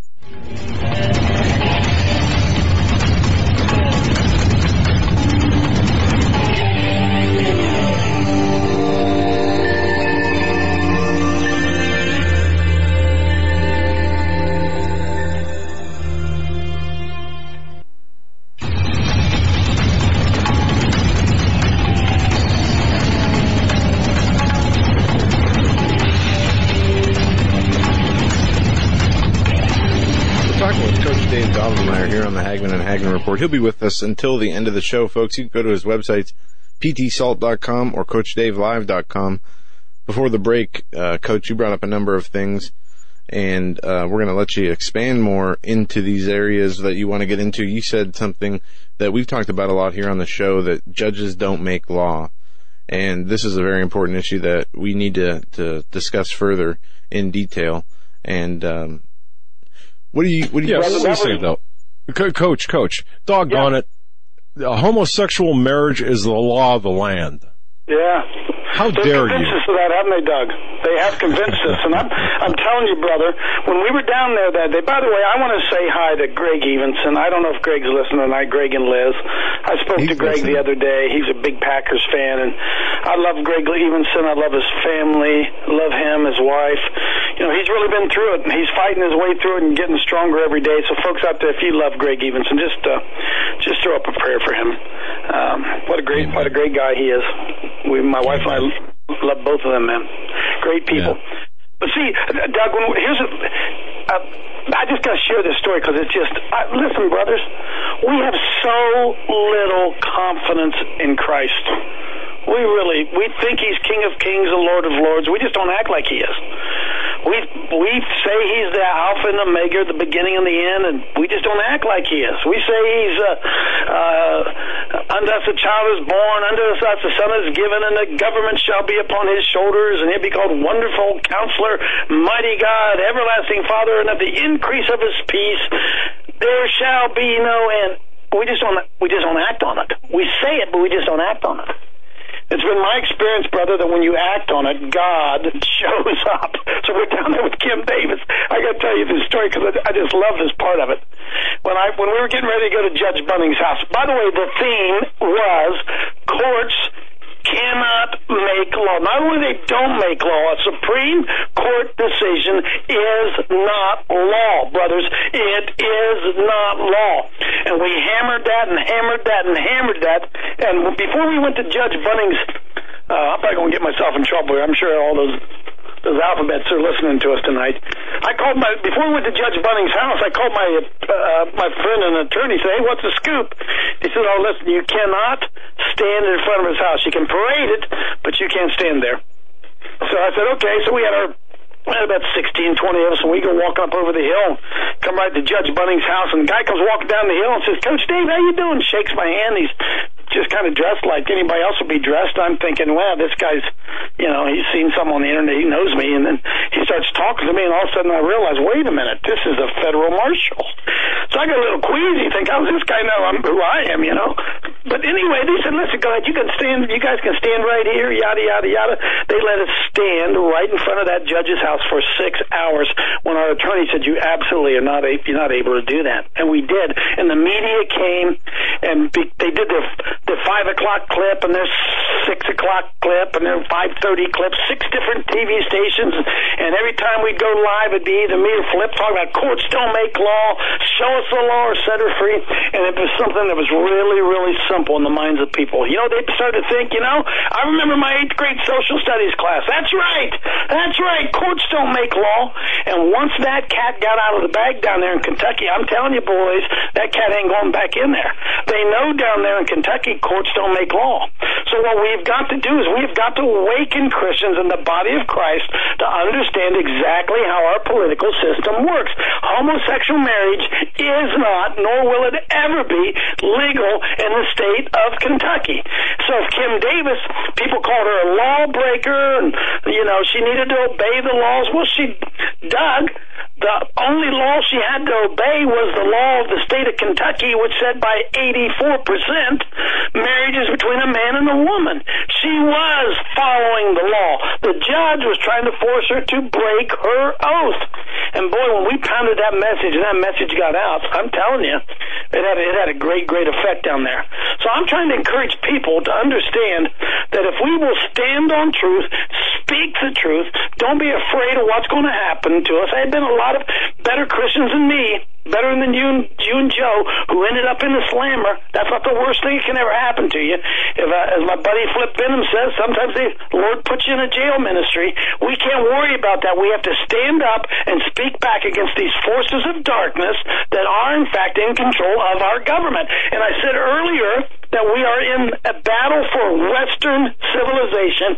And Doug and Joe, if America goes down, if Christian America goes down, brother, this whole New World Order thing, call it whatever you want to, it will come sweeping over like a tidal wave. And the only thing holding that back is Christian believers in America who are standing up and pushing back. You're right on the money, Coach. And I'm going to ask you a further question. How is that going to be possible when we see the decline of the church, an overall decline in the church, from Catholicism to all the other denominations we have here? At the same time, though, there is a remnant of people that are branching off from the church, seeing that it's not providing what it is that they are looking for in their spiritual life, and you see this resurgence of true Christians who aren't attending the churches, but the majority of churches are docile, have been disengaged not only from the world around us, but also from the very scriptures themselves. How can we get back on track to a point to where this doesn't happen, this decline of the Western civilization? Well, thank God, first of all, Doug and Joe, for Hagmann and Hagmann. Because as I found out when we were down in Dallas, and as I found out when we were in Whitestone up in Montana, there's a big church out there that isn't the church, brothers. There's a big, big church outside the church. And again, I was pondering over a scripture that I've said many, many times. Sometimes, you got to say a scripture 100 times before it makes sense to you. And it's Hebrews 10:38, I think. I could be wrong, but it's in Hebrews, where we're exhorted to that we are to assemble ourselves together even more, forsake not the assembling of ourselves together, even more as we see that day approaching. And I was one of those church weenies. I thought that when the church door was open, I needed to be there Sunday morning, Sunday night, Wednesday night, because things are getting dark and we have to assemble more together. And as I've progressed throughout my faith, I've come to realize, Doug, Joe, I go to church on Sunday. I hate to tell you this, buddy, I'm assembling with a lot of non-believers. I'm not assembling with believers, not true believers. I'm not trying to besmirch anybody. Their eyes are not open. They don't understand. And And then the Lord, the Holy Spirit, he just sometimes just touches a word. And he touched the word in Hebrews, and it was that word, assemble. And I thought, oh my goodness. And I remembered back to when my kids were young, we'd get those Christmas presents, those boxes, those toys, put it under the tree. And they would open it up, and you get in there, and there's a little thing in there that says, some assembly required. Do you remember that, Doug? Good night. Oh, yes, Coach. that was like a devil's hell, because I couldn't put anything together, But then I got thinking about that word. And you know what the Lord's doing? He is so remarkable. He is assembling together a body of believers. He is putting us in our proper positions and giving us the opportunity to be effective. When I start a football team, there's 11 positions on offense, there's 11 positions on defense, there's special teams, a bunch of different special teams, and we look at every individual player and say, you know what? There's a good right tackle, there's a good right guard, there's a good center, there's a good left guard, there's a left tackle, and we begin to assemble the team together. And see, you don't assemble a team together just by calling a team meeting and everybody coming, sitting, and drinking Gatorade. That don't make you any good. You have to learn to put the parts of the team together, help them to learn to play together, to play off of each other's strengths, to function together. And brothers, that's what's going on. And he is using Hagmann and a lot of shows out there. Not just up to you guys, Dave Hodges. I mean, there's a lot of great shows out there where God is bringing these parts together. We went down to, I don't mean to shift gears on you, but it's relevant. Went down to Louisiana in the flood. It was worse than Katrina, Doug and Joe. I was at Katrina too. But we went down there just outside Baton Rouge, where 60,000 homes were underwater. We went down there 2 weeks ago. I'm going to get in this weekend, by the way. And I put a call out for guys to come. It was so unbelievable. Oh, I'm doing this on my little show, right? We need guys to come. Doug, we had 20 guys. Some flew in, some drove in, and we had a house that we could stay in. We were down there 4 or 5 days, and we're tearing out drywall, and we cooked about 3,000 hamburgers for people who had lost everything. And at night, we all got to stay in the same house. It was like church camp. And I'm thinking, oh my goodness, Lord, what you are putting together here. If our eyes will open up and see, if we're looking for this big stone building on the corner to be where the Lord's going to visit, that's not where it's happening, buddy. But it's happening all across America as the Lord is assembling his body together even more as we see that day approaching. That's why I said I'm more excited now than I've ever been at any time in my Christian walk. Okay, so there it is, Coach.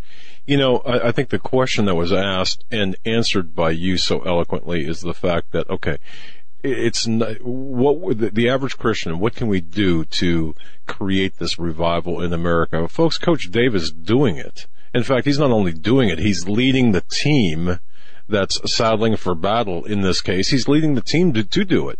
Amen. Like it or not. I mean, so how many people out there do you know, folks, who get in their car and say, follow me. We're going to go to Baton Rouge. We're going to give our assistance to the flood victims of Louisiana. And folks, this is what Coach is doing. See, you know what I think, Coach? You had a YouTube, I don't know, it was a couple of months ago. I'm looking for somebody else. Yeah, wasn't that the one?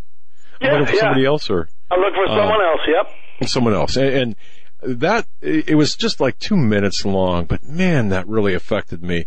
Because we are, Doug. We're always looking for someone else to do it, aren't we? There you go. We always are. And you know what happens? And I hope I'm not coming across as braggadocious or arrogant. I'm not, brother. I'm not at all. Just I trust my heart. Those guys, when I got those 20 guys, and we got them down to Louisiana, and they saw that devastation. It's worse than Katrina. It just goes on forever. These were beautiful homes. These weren't shacks Doug, Joe, these are beautiful homes where the people didn't have any flood insurance because it was like a 1,000-year flood. There was no possibility that their houses could ever flood. They ended up getting 3 feet of water in them, and we would go into these houses and we would cut and we would tear off 49 inches, 4 feet 1 inch, strip everything down below it, take all that drywall out, pull the rugs up, and then feed them at night. For the guys who went with me, some of them, the first time they had ever done anything in their life, I can't tell you, brother. It was like the movie Smokey and the Bandit. You remember when he's riding with Sally Field and they jump that bridge and they fly up over the top and they come down the other side, and as soon as they hit down the other side, Sally Field says, I want to do that again. I want to go jump something else. That's what happens inside the heart of a man when he goes and lives out his faith. We're going back again this next week. Hey, Joe, Doug just isn't across the street for me, man. It's a long way down there. But the blessing that we receive, giving out, giving to others. See, Donald Trump has hit on something, but he's missed it. He wants to make America great again. It's been a good theme, but he can't make America great. The only way America can be great is if the church is great again. We want to make the church great again. If we make the church great again, the nation's going to follow. And we would go down into those people who had lost everything, cleaned everything out of their houses. And Doug, Joe, they were sitting around. One of them said to me, Tuesday FEMA will be here, and we're hoping to get some good news from FEMA. Well, you know what the news is going to be from FEMA. Got flood insurance? Nope, sorry, can't help you. Yeah. And so we were down there to lift their spirits, to help wherever we could. 60,000 homes. You say, what difference can 20 of you guys do? Nothing. But because we can't repair all of Louisiana, does that mean we don't go help at all? And so these little towns we were going to, we were in Springfield, Louisiana. Doug, this flood hit. You live out in the country type. It hit places like where you live. It didn't hit big cities. It hit little cul-de-sacs where these beautiful homes were. And so there wasn't any real established anything that could rescue these people except the church. And you know what the problem was, Doug? They weren't prepared. They weren't prepared. The church is not ready for what's coming upon America. It's not ready. Now, there are a lot of us out here in the hinterland who are fighting, but if something breaks loose up there in Erie, Pennsylvania, tornado, flood, whatever it is, you're going to be disappointed to find out that the church isn't going to be much help to you because they just don't even know what it is they're supposed to do. They have trusted in the government to be our savior. That's right. I mean, there is no spiritual 911 that you can call domestically or terrestrially, I suppose, at this moment in time. Maybe people are going to take that the wrong way. You're right. Enough said. I mean, on my part, the church is not ready. Doug, we would stand there. I don't mean to interrupt. Just when the spirit hits me, man, I throw it out there. We set up. A buddy of mine, Rich Smith, drove all the way from St. Louis. He pulled this great big cooker that he had put together, and we got down there and we began. These people didn't have any; they lost everything. The supermarket was underwater. The dollar stores were closed. There was nothing there.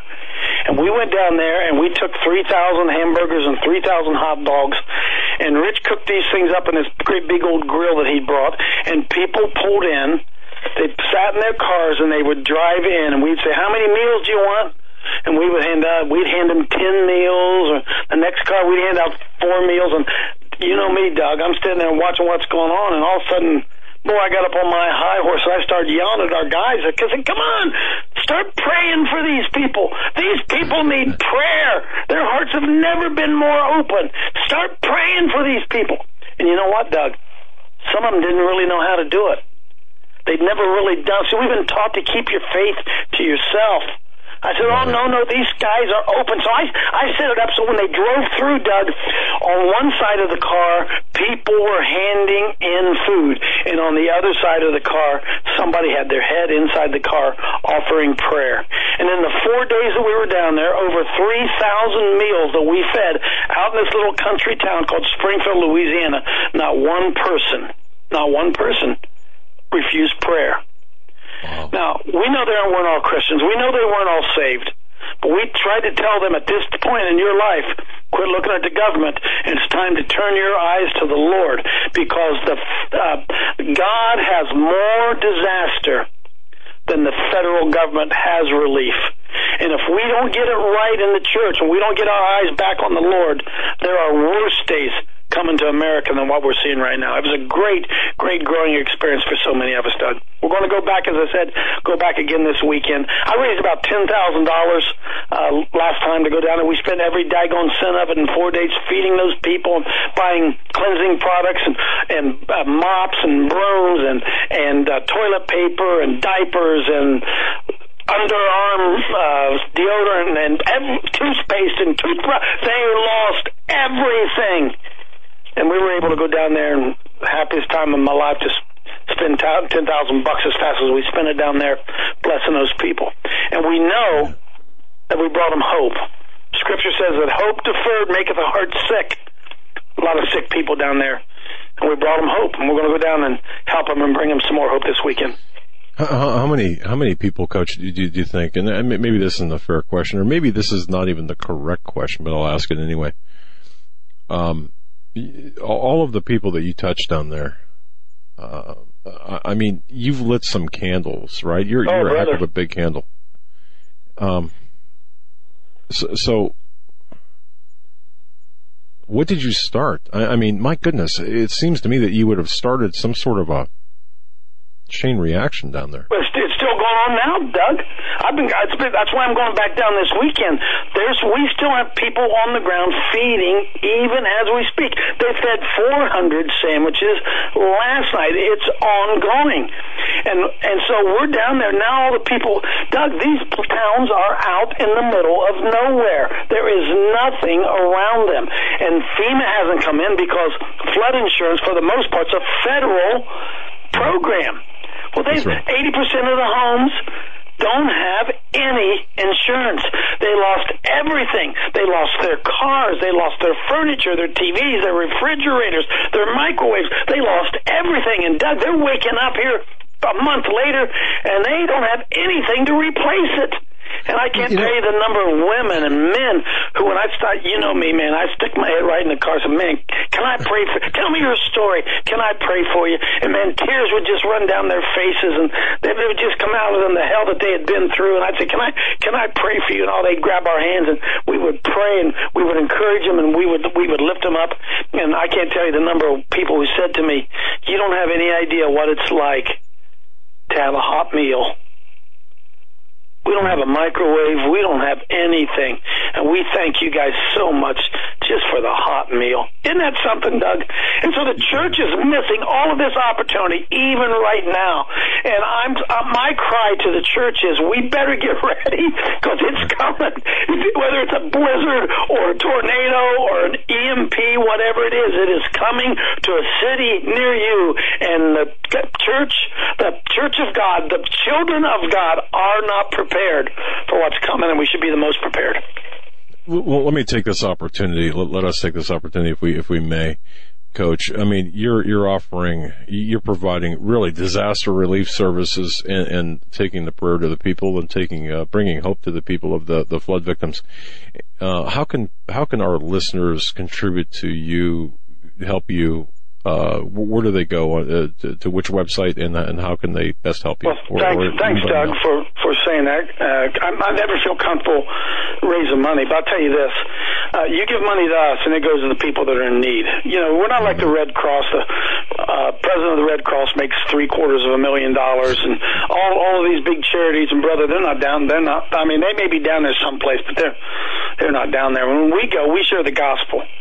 we share the gospel, we feed their physical body, and we feed their spirit. And we have a link right there on our website at CoachDaveLive.com that people can click there and make a donation for us. Like I said, we raised $10,000 in about 4 days the last time. That sounds like a lot of money. It is, Doug, till you get down there and see what you have to do, you know. So if people want to help us, we'd love to have them help us. If somebody's out there listening and they would like to go, I could maybe not this weekend, but we think it's an ongoing month-long event. Contact me. You can contact me right through the website, and we'll set you up. We'll give you a place to stay down there. We'll buy you your food. We'll treat you really good. We just ask you to just go out and help other people and be Jesus to them. And, you know, we try to tell you, you know, again, Doug, I call this mercy ministry. And mercy ministry is the easiest ministry there is to do, meeting the physical needs of people. Most people can do that. I'm more of a prophetic ministry guy. I'm more of I like to go, you know, I like to go to judges' houses, and I like to go fight City Hall. That's where my heart is. That's what I'd like to do, go rescue babies. But you have to be balanced, and so we try to be balanced in both aspects of it. We have the prophetic, which I call the manly side of the gospel, the thus saith the Lord, and then we have the motherly side, which I call the mercy ministry. We go and feed and clothe, and both of those are the perfectly balanced view of what I believe our Heavenly Father is. So for people who've never done anything like this is the easiest thing to do. It's easy to give away a hamburger. It's easy to lift somebody up when they're down. It's a good place to get your feet wet. So if anybody's interested in going, just get a hold of me through the website there, CoachDaveLive.com, and I'll get back to you, and we'll find you a place to stay and do all that stuff down there. But if they do want to contribute, Doug, I promise you this, we'll spend every cent of it on those folks down there, giving them food, getting them materials they need. We've been doing it for a month. They're feeding tonight. My buddy Rich Smith from St. Louis drove back there again last night. He's back there cooking burgers. He's cooking them tonight, and we're going to be cooking them all through the week and through the weekend, and we're just going to keep this process up till the Lord calls us away from it. Have you been have the police, the authorities, you know, I don't like that word, but have the police, have they been okay to you, or has there been issues? They have, because remember, again, it's small towns, and they're so happy to have it. And one of the crazy things that's going on right now, not so much where we are, which is in Springfield, Louisiana. This is all up near Baton Rouge. When Katrina hit a little bit farther south down in New Orleans. That's about 60 miles. Now they're having a little bit of trouble up there, Doug, if you can believe that. The authorities want building permits to repair these people's homes, if you can believe that. Oh, man. Is that something, brother? And so there are guys like, I don't even know how to swing a hammer, you know, and I'm in there trying to put drywall up there, and they're upset that we're not giving them a building permit. And these people they just want their houses put back together, you know. And I understand the need for government, but you just run into that kind of stuff all the time, and it's frustrating, but it's part of the battle. Yeah, and I mean, I can understand if you're, you know, building an addition on somebody's house, or putting in a pool. This is ridiculous. Yeah, but I think we got volunteers down there, and they're holding it up because we don't have permits. You know, that's well, it is what it is. It is what it is. But hey, listen, brother, it's going to cause a great revival down there. So that's right. I'd stick my head in those cars, and some guy would tell me, he would just tell me about everything he'd lost and his dog, and he'd just be brokenhearted. And I said, well, bud, let me ask you something. Would you like it better if you were gone and all your stuff was still here? Wow. And they would just look at me, and kind of a smile would come over their face, you know, and they'd say, well, you know, I never looked at it that way. I guess I did come out okay. So it's all perspective, isn't it, Doug? And if we can give them a little bit of hope and a little bit of help, we got a bunch of resilient people in America. And if we make the church great again, we'll make America great again. There it is. Coach Dave Dobmeyer is our guest. CoachDaveLive.com. Help him out. He's doing a heck of a job for the relief, the flood victims. Going to be right back. Stay right there.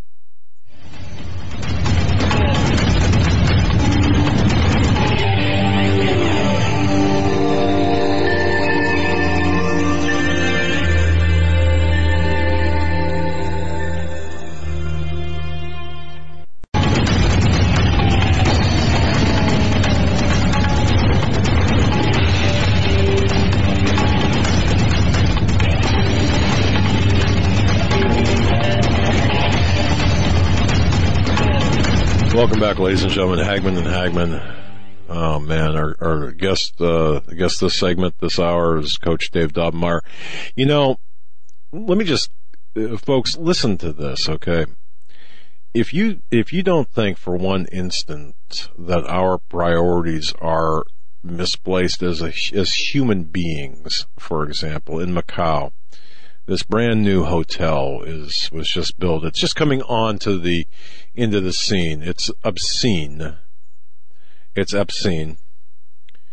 There's actually, between Dubai and Macau, there's a war of hotels. Who can build the bigger? Who can build the best hotel? Now think of the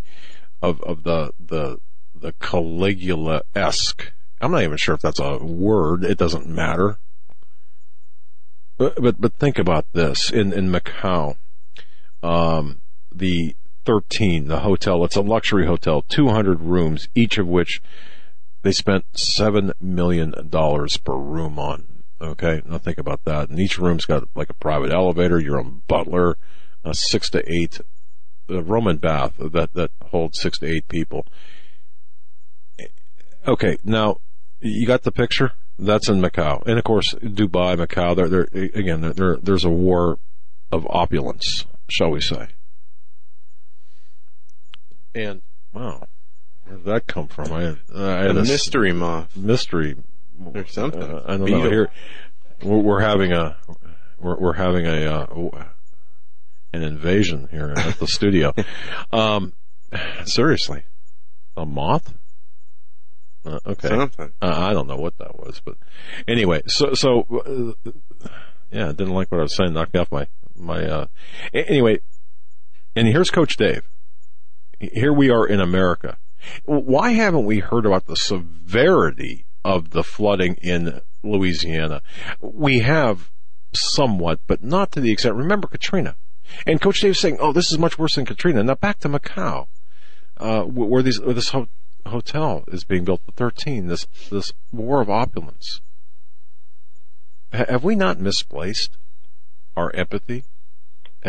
Where is that?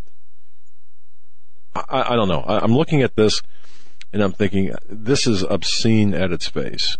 And here we have these people who stay in luxury. One suite, the biggest suite in this hotel, is 30,000 square feet. 30,000 square feet. It's not even, it's, and here we have Coach Dave taking up the at the tip of the spear. Coach Dave Live, ptsalt.com, Coach Dave Live, driving in his 71 Ford Pinto. No, I'm just kidding. I don't know what it is. But, using all of the resources available to him and helping others, the victims of this flood in Louisiana. So, I would say this, we're going to send you a Minuteman rocket stove at the very least, Coach, to help you out, or maybe a couple if we can. Speaking of which, folks, visit MinutemanStove.com. The Minuteman rocket stove is perfect for survival cooking for you and your family. Hey, if I was in a situation where I didn't have power, I didn't have electric, Minuteman rocket stove is the answer to your needs. It's a small stove, requires only a small amount of sticks, twigs, and what have you. And you're always going to be able to find enough fuel for the rocket stove. It requires 1/10 of the fuel required for open fire burning. It's fully insulated, factory refractory insulation. It focuses the heat to a specific area. It's a wonderful device. It can be used on a picnic table. It can be used on the hood of your car. Actually, it can be used anywhere. Outside of the stove reaches on like 200 degrees in temperature, and it creates little smoke as well. Actually, if you don't want to give away your location or create a hazard to others, that's the way to go. So the Minuteman stove is self-contained, heats, seals airtight for travel, for storage. It's the only self-contained rocket stove on the market. And you talk about America, folks, this is made in America by Americans. You can actually go to MinutemanStove.com, check out the guys who make these. But let's all pitch in, and hey, we can all pitch in to help Coach. And again, I'm gonna hook you up with some of these stoves, because I think this would be good. I know that we can't help everybody, but you were mentioning too, what difference does maybe 20 homes make? It reminds me of that story, Coach, about the starfish on the beach after high tide. Amen. The child throwing them in, and a guy comes up and says, "What difference does it make?" Or you can't get them all. It makes a difference to that one you threw in. So.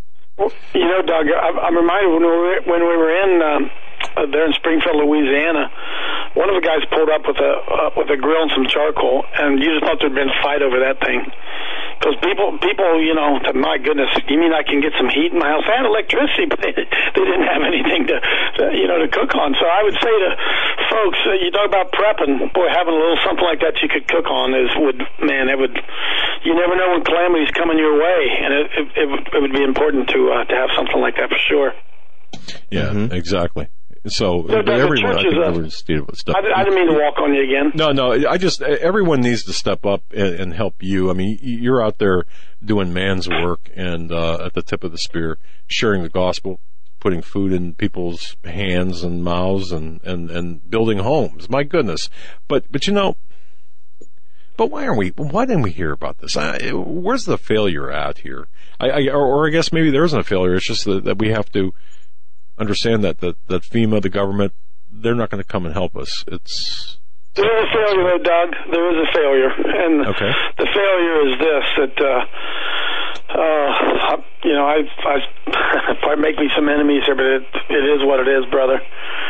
And that's that the churches have, it says, bring all the tithes of the storehouse that there be meat in my house. And Doug, in my humble opinion, we've taken the giving of the people, and we've turned it into pastor salaries and minister salaries and blacktop and plasma TVs and carpet and pews, and we have so missed the weightier matters of the law. And that's what I saw down in Louisiana. The churches were incapable of helping because every cent they had raised, they had put it back into their church. And I'm reminded, I wrote a commentary a few years ago, maybe 10 years ago now. I called it Dead Sea Christianity. Oh. And the reason I called it Dead Sea Christianity, guys, is the thing that makes the Dead Sea dead is that it has inflow, but it doesn't have any outflow. Everything flows into the Dead Sea, but because nothing gets out of it, it stagnates. That's most of our churches. And the churches have become self-focused, inward-focused. I call it an ingrown toenail. And all the money that they have, they might send a little bit of money over to missions, overseas missions and all that stuff. I said, come on, man. The mission field's right down the street. Just go to Broad and High, right there at your local community. There's more help there than you could ever need. But because we're in such competition in our churches for bigger crowds and popular preachers and, hey, listen, I understand the trappings of that. I do. But I saw it down in Louisiana. Churches weren't able to help anybody because everything they had turned back into the church, and the people looking for a church to go to, they wouldn't even have known where to begin. So I would encourage people that I think the way the Lord designed it, Doug, he said it's better to give than it is receive. And there were a couple times down there where I had a little bit of pocket money, took some with me unintentionally, and I reached in my pocket and give somebody $20, pull out of my pocket and lean in the car and said, here, man, go buy you some whatever. Here, use this. Doug, and to see their eyes light up. Do you have any idea how many people lost money stashed under their bed or in the closets or under a rock someplace? Money just drifting wherever, and all that little stash money they had hidden is gone. And to be able to walk down there and dig in your pocket and give somebody $20 and watch your eyes light up, brother. That's why the Lord said it's better to give than to receive. There's a real relationship that's built when you meet the physical needs of another person. So I'd encourage people to try to get involved any way that you can to make a difference right where you live, right there in your hometown. There are a lot of people who need a lot of help. And yet sturdy ministry's dirty work, brother. Discipleship is dirty work, and sometimes you pick up a problem and you have a hard time putting it down, and it is just a problem and it becomes a burden, and you say, Lord, why did I pick this up? Well, because you're just trying to be Jesus to those folks who don't have any other place to turn. And so I just want to, encourage folks that your faith will grow when you step out and do good things.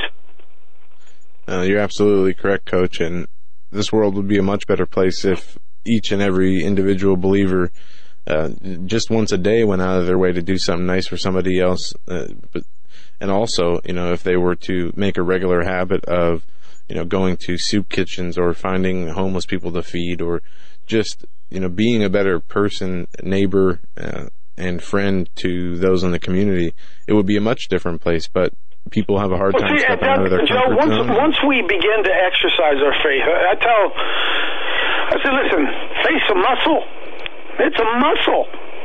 And I can't tell you how many times in my coaching career I coached kids that didn't have any muscles. And I said, man, in the off season, we got to get you in the weight room, man. We got to get some meat on those bones. We got to toughen you up. We got to strengthen you. We got to get your body stronger. Faith is the same way, brother. You got to exercise your faith. Paul said, show me your faith. And when you begin to exercise your faith and you begin to step out and you begin to do those faith push-ups, it's amazing how much stronger that you begin to get. And then you can progress to the next level. You put 10 pounds on each side of the barbell, then it's 15 pounds. We have to exercise our faith in order for it to be able to grow. But we've relied so much in our churches on what I call the professional Christians. Professional Christians. We hire those guys who stand up in that pulpit. We hire them to do the ministry. We pay them our weekly dues, and they do the ministry for us. And really, it takes us out of it. And the greatest ministry you ever do, as I said, is when you do it person to person, not through the church, person to person. Dig in your own pocket and give somebody $20, and your faith really grows there. But hey guys, there's a side of me though. I'm kind of feeling like I'm a sissy boy tonight because I'm out helping people. I'm a fighter too, Doug. Joe, I'm a fighter. And I think that my faith grows when I go fight. My faith grows when I go stand up at an abortion clinic. I was out there this morning at one here in Columbus, Ohio, and this little 19-year-old girl comes up, and beautiful, beautiful black girl. Not that it matters, except about 40% of every baby aborted in America is a black girl. I mean, it's the way that it is, brother. It's great genocide. To be able to catch her, she's walking in, and stop her, and I can't swear to it, brother, but I believe I had a save today. I believe that girl who was 3 months pregnant, she told me her boyfriend had died. I didn't get into the details of it. Her boyfriend, she called it her baby daddy. The baby daddy was dead. Her mom was mad, didn't want her to have the baby, and she hadn't told her dad yet. So there she is, like an animal with its foot caught in a trap. And I was able to reason with her and said, I'll adopt your baby. We'll find your baby a home. We'll help you keep your baby. And Doug, she left that place. Now, I don't know what you think, man. That's probably one of the greatest things you could ever do in your life. You save a baby, you save a lineage. You save a baby, you're blessing a grandma and a grandpa and an uncle and an aunt and cousins, people you don't even know are getting blessed by your attempts to go out there. Now, be honest with you, it ain't easy. I mean, most times you don't save them, but sometimes you do. And that's the type of thing I'm talking about, to get out and actively live our faith. The Bible says that the righteous are as bold as lions, and evil men flee when no one pursues. And look at America, we got it just the opposite way, man. The homos are the bold ones. The sodomites and the God haters, they're the bold ones. And those of us who call ourselves Christians, we go back in our stained glass fortresses, and we hide from the devil. It's ridiculous, brothers, where we are. And Coach, this is one of the reasons why I'm so glad you're able to join us tonight, because I really wanted to get, and I want to get for the remainder of the show, an update on, because you're on the front lines here, an update on the abortion, the war against infanticide, the killing off of our unborn. Obviously, it's a war that's raging, and you're leading an army against that. And of course, we've got this cancerous, I guess it's a cancer of moral, this moral cancer and spiritual cancer that not only encompasses or includes infanticide, but also is this normalization of perverse behavior. and you're out there. And if I can, it's interesting to see with these different, one example I saw was the Zika virus, where the CDC and lawmakers and bureaucrats are so concerned for these unborn children, as they call them, who, could be born with smaller brains or deformities due to what they cite as the Zika virus for those problems occurring during the pregnancy. But when it comes to the abortions, you hear them say, oh, they're not human beings, they shouldn't have rights, and you see the double standard there. Joe, the abortion clinic that I go to regularly, the Planned Parenthood, is on the east side of Columbus, short east side, which is, it's the black community. That's where all the abortion clinics are. And I was out there, 2 weeks ago or so. I had my cell phone. I was looking down my cell phone, and the local TV station had just released a story, and I kid you not, the headlines of the story on my Facebook page said, are you ready? Unborn baby dies in Hamilton Road accident. Mm-hmm. And this is a mile from where I am. The night before, an unborn baby had died in a car wreck. And I went over to the police officer who guards us there, make sure we don't pray too loud or whatever. And I said, Sarge, that's what I call him, Sarge. He said, Sarge, read this for me. And he read it. I said, are we missing something here? They're calling this an unborn baby a mile down the road, and right behind your back, they're killing 50 of them today, and you ain't doing a damn thing about it. What's going on here, Sarge? Well, it just ticks them off, right? It just ticks them off. But that's our double-mindedness here in America, that we can't understand what's going on. Now, I want to take you, let me slide you back into that spiritual world again here. I believe the Lord's revealed to me that blood is currency in the spiritual world. Jesus said that without the shedding of blood, there is no remission of sin. We're told that the life is in the blood. We're told that the blood has a voice. The blood cries out for vengeance. We're told that that the only way that a payment could have been made for sin in the Old Testament was by the shedding of blood of a goat or a bull. And guys, I'm telling you something. This is the heartthrob of all this evil that's going on around us. We can't see it. We don't understand. But the shedding of innocent blood in our abortion clinics, I believe, is empowering this spiritual realm, this evil in this spiritual realm. And that the church again is not awake to it. Doug, I go to that clinic 3 days a week. I'm telling you, brother, we could shut that thing down in a week. No doubt in my mind, in a week, we could close that abortion clinic down. But our churches, they say they're pro-life, but they're really not. They don't hate abortion, see? But even worse than that, we are turning on the spigot and fueling that spiritual realm where all of this evil is going on, and the church is oblivious to it. And Jesus said that, the blood of Jesus, think about this, one drop covers all sin. How about that? One drop covers all sin. So the power of the blood of Jesus is so much more powerful than the shedding of innocent blood, yet we won't stand up, the church won't stand up and turn off that spigot and apply the forgiveness of the blood of Jesus over our cities. If we were to do that, then I believe, Flip Benham, you get him talking about that, I believe that if we turn off that spigot, a lot of these problems, these ancillary problems that come as a result of it, a lot of them are going to go away. Human trafficking, homosexuality, all of it. Doug, I was thinking yesterday was 9/11. 15 years since 9/11. And you think back to 2001, and you look, brother, in the last 15 years, how far America has fallen. Sodomy was against the law in 2001. 2003, they legalized sodomy in America, and look where we are 12 years later, look at what has happened.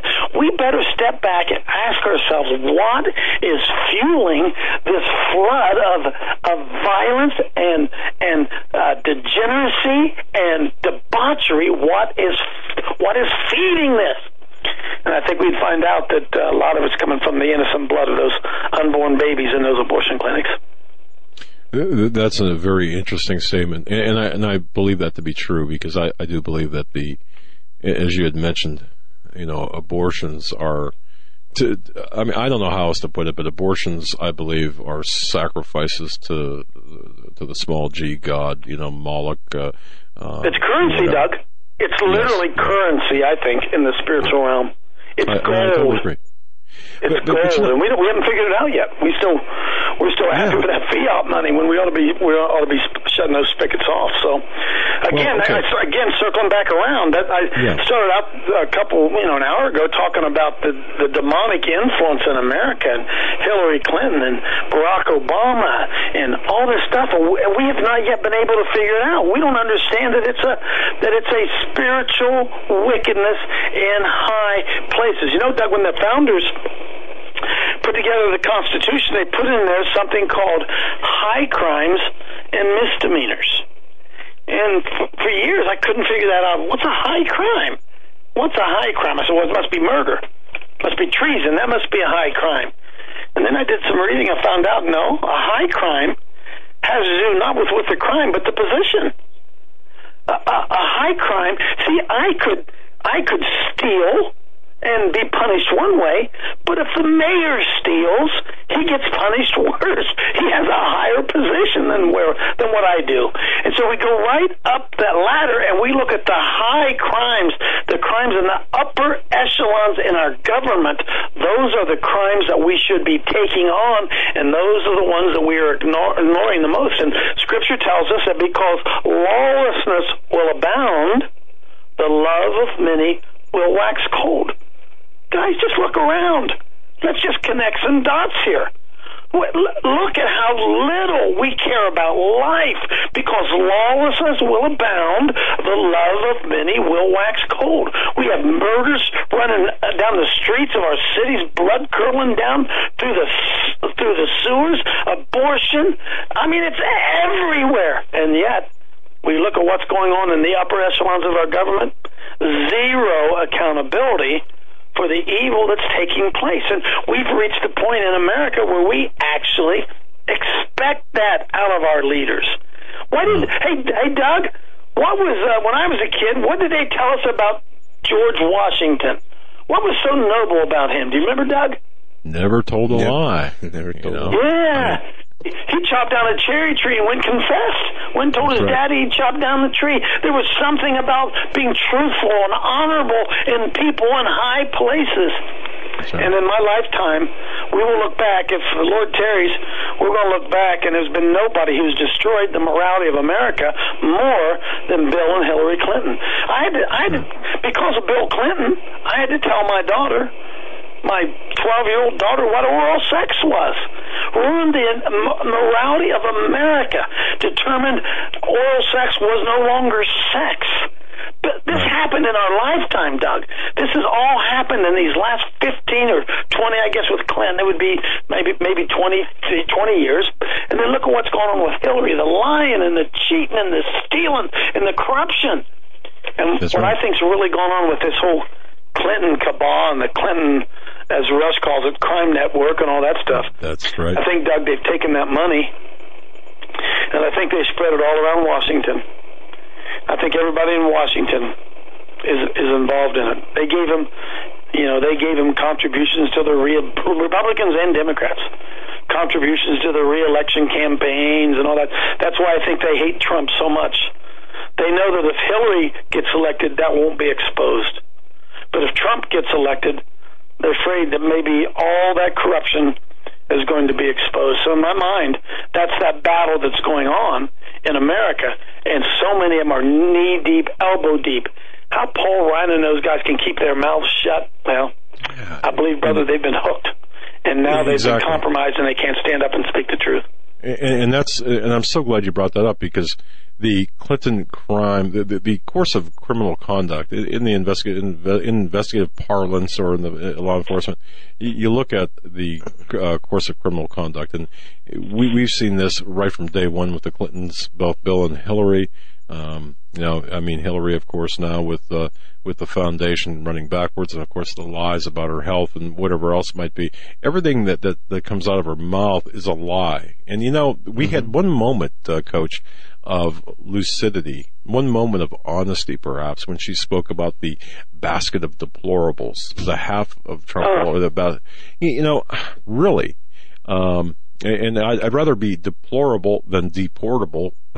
In this case, but deplorable is a matter of opinion anyway, isn't it, Doug? Yes, it is. But isn't it? And you mentioned so many things that I think are so really important to today. The fact that even back 20 plus years ago, you had to explain to your daughter, what oral sex was, right, because of the conduct in the White House.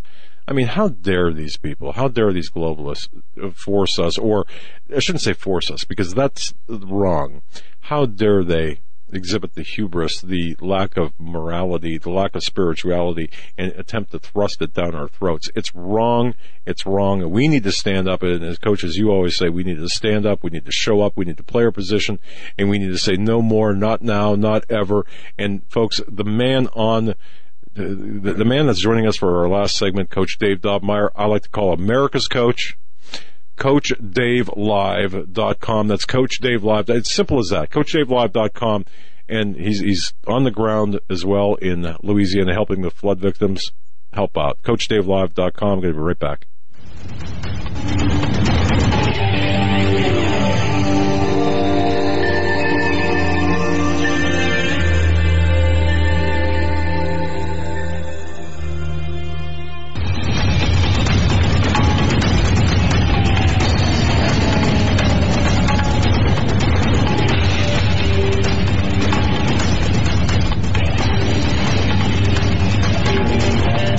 With Coach Dave here in this last segment of the Hagmann and Hagmann Report. Just a quick announcement before we get back to him. Don't forget to tune in tomorrow night, where we're going to have two guests. The first 2 hours of the show, we are going to be joined by Jonathan Cahn. He's got a new book out, Book of Mysteries. The Book of Mysteries. That's right. The Book of Mysteries. That's right. It's a great book, by the way. Yeah, we're going to be talking about a lot of those mysteries and more with Jonathan Cahn tomorrow from 7 to 9, followed by Stan Deo from 9 to 10. So make sure you join us again tomorrow night. Jonathan Cahn. We got a whole week lined up of fantastic guests. Coach Dave today kicking it off. We're going to go back to Coach. Yeah, Coach. Wait a second. Definitely to go back to Coach, but I wanted to ask him too. Before I forget, Coach, I got to ask you, where are we at with fighting Target or boycotting Target or man, you caused such I love it. I loved it. You made national news. You stood up to Target, the department store. Like $2 billion in stock price. Yeah, you caused, if I was on the board of Target, I'd be like, your name would be like at the top. I'd be writing your name down and, It's crazy, isn't it, Doug? Again, you just listen to the Lord show up and just stand up and be a man. And that video I made went viral, and I know that the American Family Association got involved with it, and they really, really drove it. But I sit around, I tell my friends, listen, I call Target $10 billion, and I really believe that. I really believe that I did. AFA, they took my video and they posted it on. It went viral. It was on their website. It was everywhere. And where we are with it is, the battle is so big. Again, the Devils team, they're smart. They play together. We don't play together very well. We have very little staying power. And we had we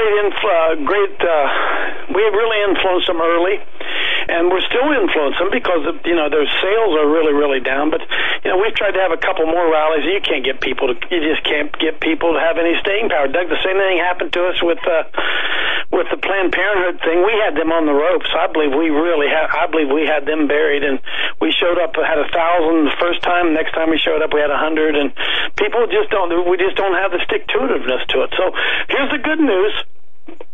we made a point with Target, and we know that other businesses watched it. And now they've come out, they're spending, I think something phenomenal like $1 billion putting gender-neutral bathrooms in there. They still haven't really changed their policy, but they have bent a little bit. And now I just try to encourage people that we can make a difference, man. If we show up and we get together, we really, really can make a difference. And so I'm glad we led that one. I thought it was a great effort, and they know Christians are alive and well somewhere, that's for sure. Well, I love it because, and folks, if you're not familiar with what we're talking about, Coach Dave Dobmeyer went to Target and just inquired about the bathroom policy. He did more than that, but he inquired about the bathroom policy, and once told, I guess I don't want to get this wrong. I just took a cell phone video, Doug. I just went in with my daughter and guarded the bathroom while my daughter went in the bathroom. The manager came. I just asked the managers straight up questions, and I think the questions were so clear and her responses were so obvious that any man could walk into a women's restroom. It was just the simplicity of it and the anointing of the Lord upon it, and the Lord just grabbed that thing, and that thing went viral. And boy, we put a whooping on Target's head, that's for sure. They'd have been a lot better off. They tried to buy me off for about $1 million, don't you think, Doug? Well, Somebody in some boardroom, someplace is getting thumped probably right now. Well, exactly. And so I guess the point is here, Coach, and this is something, the message that we try to get across all the time, and folks, you've heard me use this example. One person goes up against the TSA like I tried to do, and God really, I think, worked in my life by taking my voice away from me. Somehow I couldn't, I was doing some video and audio work, and that morning before we left for Texas, and when I got to the TSA, I had no voice left, so my yells were nothing more than this.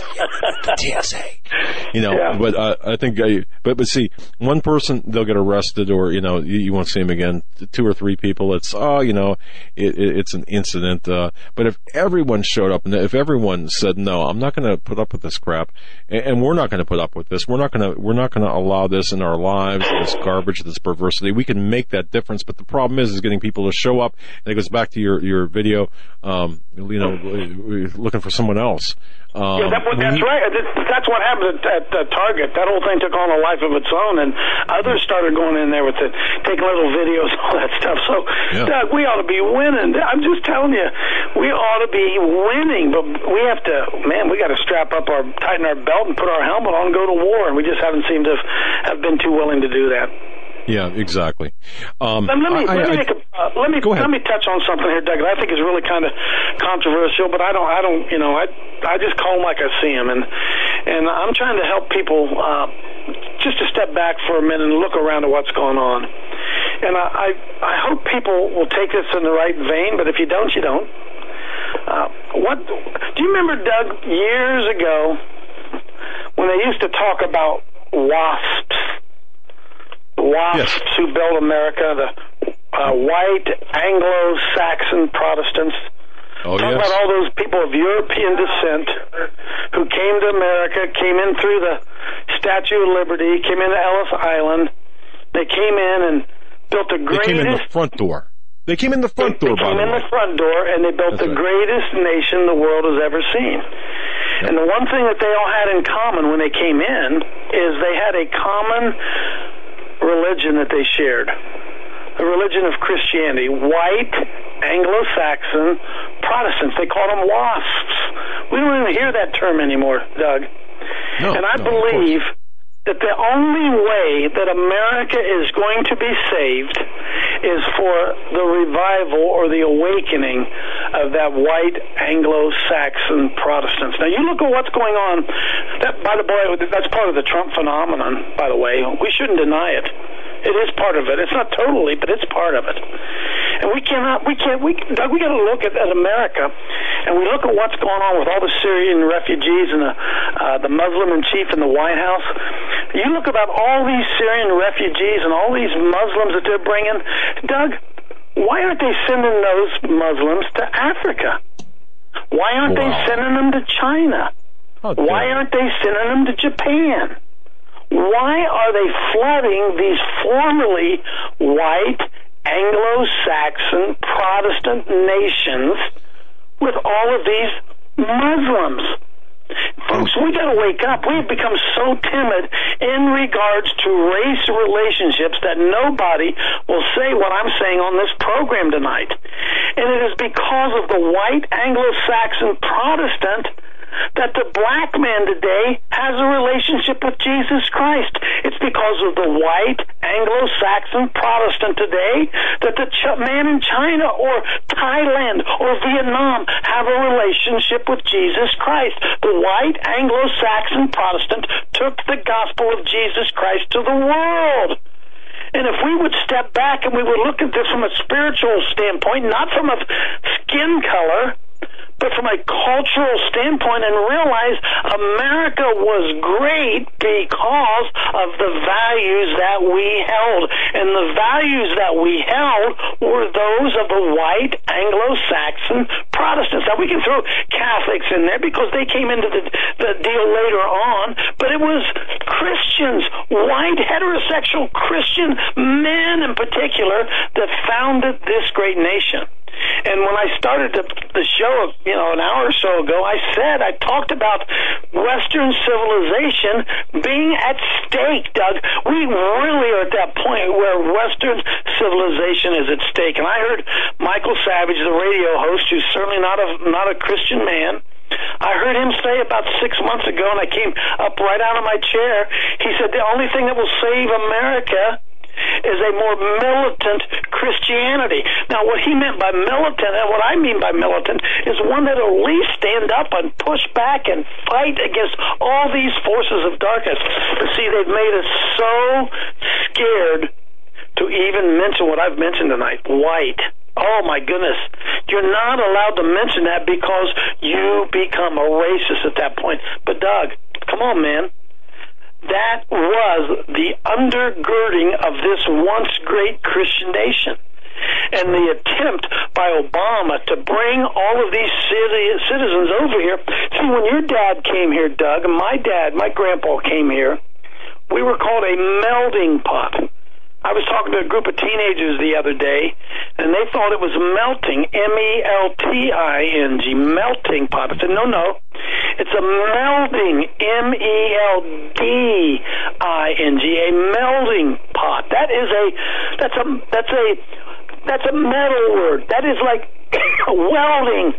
A meld is you take things of strong substance and you meld them together and they become stronger than they ever were. Out of many becomes one. But look at what's going on in America today, Doug. It's a concentration and a focus on the minorities and tolerance and diversity, and all cultures are the same. And that is the devil at work in America to try to undermine the gospel of Jesus Christ. And the reason, oh Lord, give us a Christian Donald Trump. What if we had a man with the courage of Donald Trump, who was a strong, firm believer in Jesus Christ, who stood up and spoke in a way that was not politically correct, who called it out the way that he saw it, and began to say once again, no, we are going to reestablish Christian values in this nation. So in my opinion, as I look at it, the Lord is using a donkey because he can't find a Christian man who will stand up and say it. And so we have got to, Doug, we cannot be afraid to say that. White Anglo-Saxon Protestants, they have to arise if we are going to once again reestablish the Christian virtue in this nation. And with all the calamity and everything that's coming, maybe we can, through the Spirit of God, have an overthrow and a reformation of that den of thieves in Washington, D.C., and once again establish a Christian government with Christian principles being taught. I remember, as you do, when I went to school and the school began with a prayer and the Ten Commandments were on the wall. And ever since those days, 1963, we have seen the de-Christianization of America. I'm not besmirching Mexicans. I'm not besmirching blacks. I'm not besmirching anybody, but I'm telling you, it's the white Anglo-Saxon Protestant male in particular that's going to have to rise up, brother. And that's the battle that I see laying out on the horizon. You know, with this influx of immigrants from the Middle East, it had been said during the Arab Spring that they would pose as immigrants and come over here and infiltrate Europe and infiltrate America to change the face of the Western Hemisphere and the Western London, culture. England, Joe. London, England isn't even white anymore. London, England. Can you believe that? Yes. And this is being done purposefully. They are destroying and stealing away our Christian heritage. Remember, this battle is not Republican, Democrat, conservative, liberal. It's not that. It is the seed of the serpent against the seed of the woman. And from the very beginning, the devil has been out to destroy Christ and his children. That's what's manifesting in front of us right now. I saw the other day that 94% of the Syrian refugees are Muslim. Can you tell me why in the hell are they bringing them here, Doug? There's a new article today that talks about the Syrian refugees admitted already 15% over the target, with 11,000, close to 500 resettled in the U.S., going well over the goal of 10,000. But out of those 11,500, the majority of Christians to Muslims is just staggering. Just 54 of the 11,500 are Christians. They comprise of 14 Catholics, 6 Orthodox, 4 Protestants, 1 Greek Orthodox, plus 29 refugees identifying themselves simply as Christian. The rest, the majority, are Sunni Muslims, it says. And there are no shortage of Christians in the Middle East, and especially of refugees, Christian refugees in the Middle East. But they are being denied, and it is being one-sided, and it's being done for a purpose. This is all going according to their plan. You look at America today, the last guy to speak up is the white guy. He's the last guy to speak up, man. He's gonna be banged by the homos. He's gonna be banged by the Muslims. Hillary comes out and calls us deplorable and talks about the homophobes and all that stuff.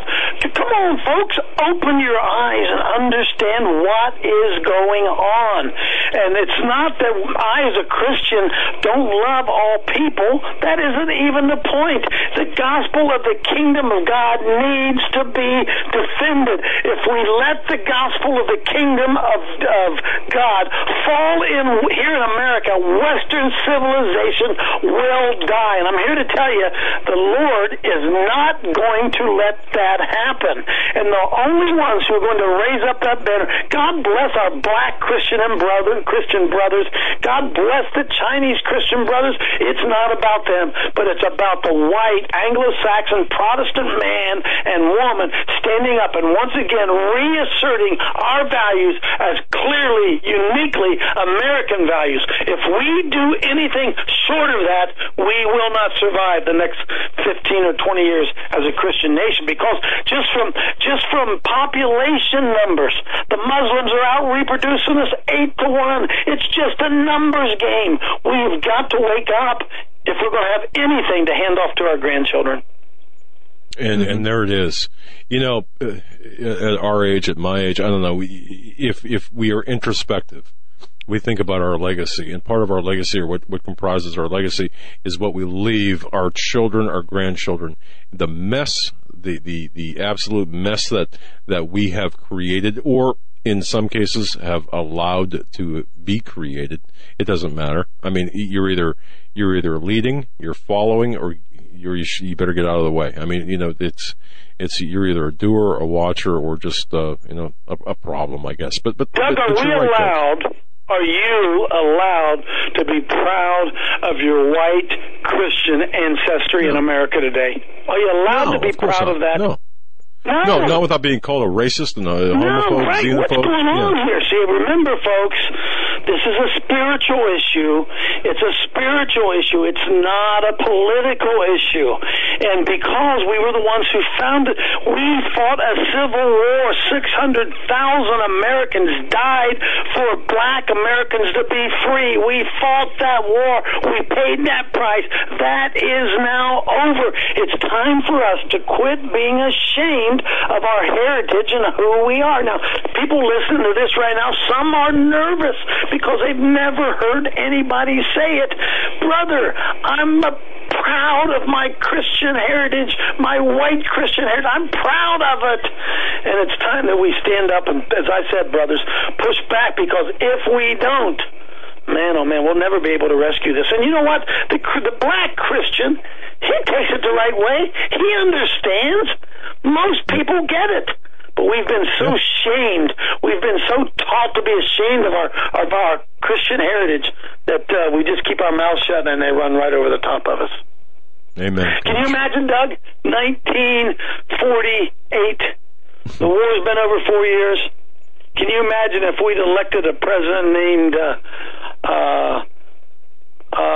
something Heinrich Adolf Eichmann, or Adolf Eichmann or something. Adolf Eichmann Hitler as president of the United States, and it was 8 years after 9/11. We elect a guy with 3 Muslim names. How stupid are we when we find out that he's not this red-blooded American guy that they tried to tell us that he was? That's right. It's great deception, brother. Great deception. It is. And it's been by design, and you're right. The answers, the solutions, the battle rages in the spiritual, but the answers can be found there as well. We know, we just have to show up. And Coach, I just want to say, I'm glad you're our coach. We do have, spiritual advisors, Pastor Langford. You're our coach. You're the guy that I look at for instructions on the field, and you set the example. So you certainly don't ask us to do anything you haven't done or aren't doing yourself, and we really appreciate that. And you're just doing my job, Doug. Just doing my job. The Lord said that put your hand to the plow and don't look back. And I try to tell people this: I'm not going to criticize what you do. You don't criticize what I do. I'm going to plow my row, and when I get to the other end of the row, we'll have a discussion when we get there. But until then, don't tell me how to do what I do. I'm doing my best to follow what it is the Lord called me to do. Amen. Coach Dave Daubenmire. Coach, we're going to cut you loose. You get some rest. I know you've got a busy week. You got a show in the morning. And folks, 7 o'clock in the morning, right? You can join, Coach, people can join they can join it live, and it's archived. They can listen to it on our phone. Just go to CoachDaveLive.com. It's there all day. It'll be there forever. You can go back and listen to it. Don't quit listening to Rush Limbaugh and Sean Hannity. Yeah. Download one of my shows, and I guarantee an hour is going to really, really change your heart. God love you, brother. Thank you so much. Thank you for everything you're doing for the cause, for the Christian men. We love you, and please stay in touch so we can keep updated on your fine work. And thanks for being you, brother. Thank you. We love you guys, man. Thanks a lot, Doug. Joe, we'll see you later, man. Bye-bye. Good night, Coach. Joe, that was it's so great to have somebody like Coach Dave Daubenmire. To me, having met him in Montana, really met him many times. Yeah. But you rub shoulders with a guy like this, with Coach Dave Daubenmire, and thank God. I mean, he was listening the other night when I screwed up his quote, but it's refreshing, isn't it? And for him to talk about the WASP issue, that hits close to home to me, because so many people today are so afraid to even mention that. My goodness, I don't want to be called a xenophobe. I don't want to be called a racist. But isn't it funny that Black Lives Matter, they're allowed to elevate the black race over and above the white race, and I think that's by design, because I think that the racial divide in this country is artificial, it's orchestrated, and it's being propelled by the powers, the people in power, the Clintons, for the most part, the people in power are the ones who have been behind the racial divide in this country for so long, from the beginning lawmakers when slavery was legal. Yep. Even throughout after the Civil War, you saw regardless of a politician's party or stance, just from generations before me, older people I knew, they did have racist tendencies, but that came from somewhere, and it all stemmed back to the people in power, and there were ways to change it, and I think people wanted it a certain way, and it was left that way on purpose. Yeah, exactly. Because they were scared of the alternative. But there was abject racism. There has been. We understand that. We can acknowledge that. But to think today, in 2016, where we are today, the vein of racism, I think, is more contrived. It's more orchestrated. It's being managed, almost like a PR campaign. by the progressive Democratic National Socialists, by the progressive left, than anything else. And people are given the idea that something is owed to them because of their ancestors, what their ancestors went through, and all that should be in the past. We should all be moving forward together, trying to make things keeping me down better, as a nation, instead of being. I mean, even universities today, they're segregating students. I don't know if you. I don't think we talked about it, but University of. Oh goodness! It was this one Ivy League school, and then there was another university where they are segregating African American students from white students in different housing complexes. And that goes back to, what created the problem, some of those problems. See, that pendulum swings too far to the left in this case. And since you brought this up, and we left with Coach talking, we were talking about the different, there is something here. And look at Tim Kaine, Democratic National Socialist ticket under Hillary Rodham Clinton. Tim Kaine. We're going to be doing a lot more digging and information on him here in the next coming weeks. He's like an Obama, a white Obama, except that his, he went down to the Central America, Honduras back in the early 80s and embraced liberation theology. Did you know that, folks? First time I heard that. And he, of course, is a Jesuit. His liberation theology is also bolstered by his Jesuit influence, but the fact that Tim Kaine's political formation was really pro-communist, pro-Marxist. Okay, now. I say that people will say, wait a minute, is it Marxist-Leninist or is it Marxist? Because there is a slight difference, but in the end it all points to communism. This social justice / liberation theology, folks, is one of subjugation of the people. It's willing subjugation. So when you look at this, understand the journalistic and academic bias of Tim Kaine and the workings of Tim Kaine. Get to know this. This is an Obama, a white, or a Caucasian if you prefer, Obama, but even more of an activist, or as much as an activist as Obama. Now think about that, especially up against the potential, whatever's going to happen with Clinton and that ticket. So, folks, understand what we're dealing with here, the communist vein and the liberation theology which is nothing more than a Marxist or even a communist ideology, is overtaking this country. This is all going to lead toward that new world order, new economic order, and one world religion, because obviously Jesus Christ has no place in black or liberation theology or Marxist theology or Marxist-Leninist theology or whatever it's known, however you want to describe it. So they're going to excise the Gospels to omit our Lord and Savior. Joe? We are coming up against our closing moments here on the program. Just to give you a quick recap, in the first hour we talked about news, especially the latest developments with Hillary Clinton and her campaign and her health that's not come out. The New York Post has published a story. Clinton team avoided ER to conceal details of her medical treatment.